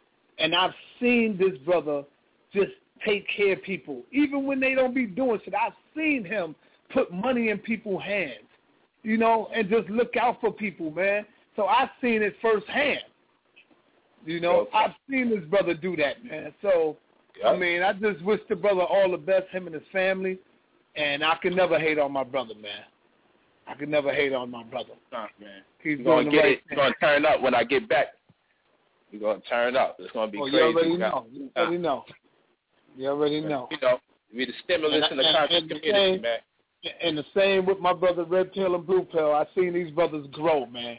I've been in this journey for a long time. I've seen people come and go in this conscious community, man. And these brothers are still here. The Red Pill, the Blue Pill. I remember coming in, it was the Black Dot. All of us were still here in this. I remember the Black Dot, man, when he used to walk down 127th Street and he would be selling CDs with the lectures on top of the music, instrumental. That's how far I go back with the Black Dot, man. He used to walk up and down the street. I used to be walking up the block with Dr. Khalid Muhammad, and here come the Black Dot. He got his music playing, he got the radio playing, and the lectures over the instrumentals. And I was like, I think I bought like about 5 of them that day from him. Red Pill, you remember that? I know y'all remember that. Yeah, he had the joints. Let me do this, though. Let me go ahead and open up these callers because we do have hands up. Family, 347-637-2135, 347-637-2135. Let me go to this caller from the 864 number, 313. Mute your phone, son. Now you stay on the line, though. I got you. Peace, caller from the 864. Welcome to Know the Ledge Radio. Peace, Hotel family. Hotel, peace, brother. Peace. Peace. How are you? Who's that? I'm all right. This is Brother Shabazz. I'm calling from South Carolina. Peace, brother. How you doing? I'm all right. Me and the Queen definitely listening in, I guess, you know, checking everything out. My question is this as it relates to us putting ourselves back inside in alignment with what is spiritual as it relates to us as indigenous people, I hear a lot of people say, before the white man came, they had the Bible and we had the land. You know, they told us to kneel and bow our heads. Then we woke up, we had the Bible, they had the land. I feel like even when we look at ourselves as a people, even inside Kemet, there's a certain ego, even as it relates to the metal nettle. And I know, I know a lot of us rock the Ankhs, we rock the Ivory, but we don't know shit about the metal nettle. We don't know nothing about the language of nature and the language of knowing how to appropriate our resources, knowing how to, even cultivate our breathing. A lot of us that have money don't even know how to breathe properly. We don't know how to utilize the resource. I feel like we should even go back to even look at Tulsa, Oklahoma, where we had an abundance, probably one of the most abundant times for black people collectively as it relates to finances. And, that still was a crumble. That still was a fail. So we do the same thing. We should be kind of, I posted this the other day, looking at the blueprint. And the blueprint hasn't become physical yet. We invited SETI down here to South Carolina. SETI came in to talk, in which there were a lot of people that were looking at SETI. But SETI came in and not bashing the brother, but definitely holding accountability. Conscious community has held accountability to the churches. We have talked shit about the churches. We've talked shit about the Jews. We have held these people accountable. So I feel like we have to raise our own hands as well to talk about the importance of relinquishing this damn ego that we got. And we can have we have abundance of resources, but then not actually applying the metal nettle, not applying who and what Ren-Tet is, the importance of prosperity, but as it relates to and through the goddess Ma'at. You understand? That principle. This principle, that means if I do and if I am going to have some money, I am going to be utilizing it and spending it to do something that is going to be valuable and valid to getting everything back in line. But going back to Brother Seti, love the brother, love some of the stuff that he's put out. But, that brother had on some Adidas. And a lot of times if we're not careful, we'll be utilizing our resources to support the same fucking oppressor or to support the same beast or finding our identity. Why should we have to identify with ourselves through the beast? That shouldn't be. That's out of order as it relates to restoring and liberating ourselves through African spirituality. Brother, listen carefully. He may not be out of order. If you're talking about Ma'at, then what you also must talk about is Isfet. Since I know that you're kicking the science, you must know that Isfet must be chaos. And it is through that chaos that we get divine order. This is correct? We have, if it's law and order, we must have Isfet. So that being the case, we've learned through the higher sciences to appreciate polarity. One of the doctrines of Tahuti, there's the doctrine of correspondence, the doctrine of breath, the doctrine of breathing, the doctrine of sex, the doctrine of gender. As we go through these different doctrines, we understand that there are no opposites, just things varying in degrees on poles. I say that to say that even when things appear to be out of order, it is a part of divine order, because it is through Isset that we are able to conceptualize what order is. You might be the warrior, the freedom fighter, that gives us the contrast to look at the brother Seti from where he is at in his approach to teaching. And then we look at you and where you are at in your approach to teaching. And both of you having our community's better interests at hand are both in the context of divine order, as y'all too have different ways to express the manner in which you choose to convey the information. So what I would say, it might be out of order to identify one as out of order, understanding that even when things are out of order, it is part of the universal cause. And in fact, in science, they call it causal determinism. Everything is happening on purpose for a specific purpose. Whether we can identify what that purpose is or not, it stands to reason. It is still part of the natural order of things. So in that respect, what I've come to, and it's in my evaluation, because I would be out of order if I condemned you. So I feel you are in order to give us the persuasion of this conversation to keep things in perfect context so no one goes too far left on what we're talking about. You are giving us the other persuasion so we could put it in fair balance. Not too much of what you're saying, because too much of what you're saying may make some of us live like hermits in the basement and over-accentuate that which you're saying when your intent isn't for us to over-accentuate any of the things that you're saying. Whereas what I'm saying, I don't want no one to overindulge in materialism either. But we are also talking about the psychological importance of demonstrating how we feel through the artistic cause of dressing. And it may not mean that much because we might not have found that part of the information in ancient Egyptian doctrine and other doctrines. We may not have found the significance of that clothes play in our era and hairstyles and things of that. That may not be in full length and full context because it may not have been a psychological issue during that time that has become a psychological issue in this time. So sometimes we have to also deal with the relevancy of the issues that we have in present day because some of these issues were not in abundance, nor the diseases have been able to accumulate at this rate and in this capacity if we contrast today to yesterday. So having said that, I believe in this point and period, when we create a forum to debate, I think is in divine order.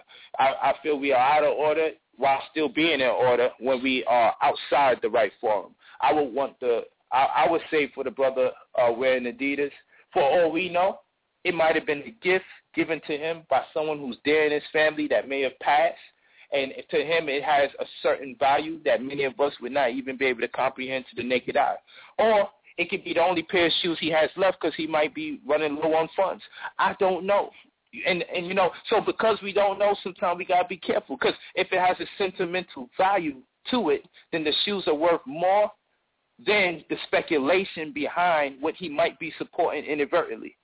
You understand? And who are we to tell him he shouldn't wear that while teaching? It may be the very thing that he needs to engage the people. Because if somebody else comes in full-blown, they may be turned off because of the stigmatization that they may have had, having things fall out with someone who dressed the part but wasn't acting the part. So who knows? So I'm not saying this to defend the brother or support the brother. I'm saying this to appreciate him and appreciate you because that's what I've learned from the teachings. So it's my way of learning how to appreciate everything and understanding there's that which we don't even know may be transpiring. And for that crevice of space where we may not know what's taking place, we have to show the humility, because you're talking about ego, we may have to show humility and the manner in which we may condemn, chastise, or critique, because we may not know why some of us do what we do. But I just say that. But I'm listening, brother. But I definitely wholeheartedly agree with you, brother. And I guess now is the time, especially us as a conscious community, we shouldn't kind of skip over having that checks and balance system. You know, that goes for ourselves, that goes for our own family, because even as it relates to my family, my mother and father, I have had to separate myself from certain doctrines of theirs. So I don't really want to go out. I don't want to go out and then embrace.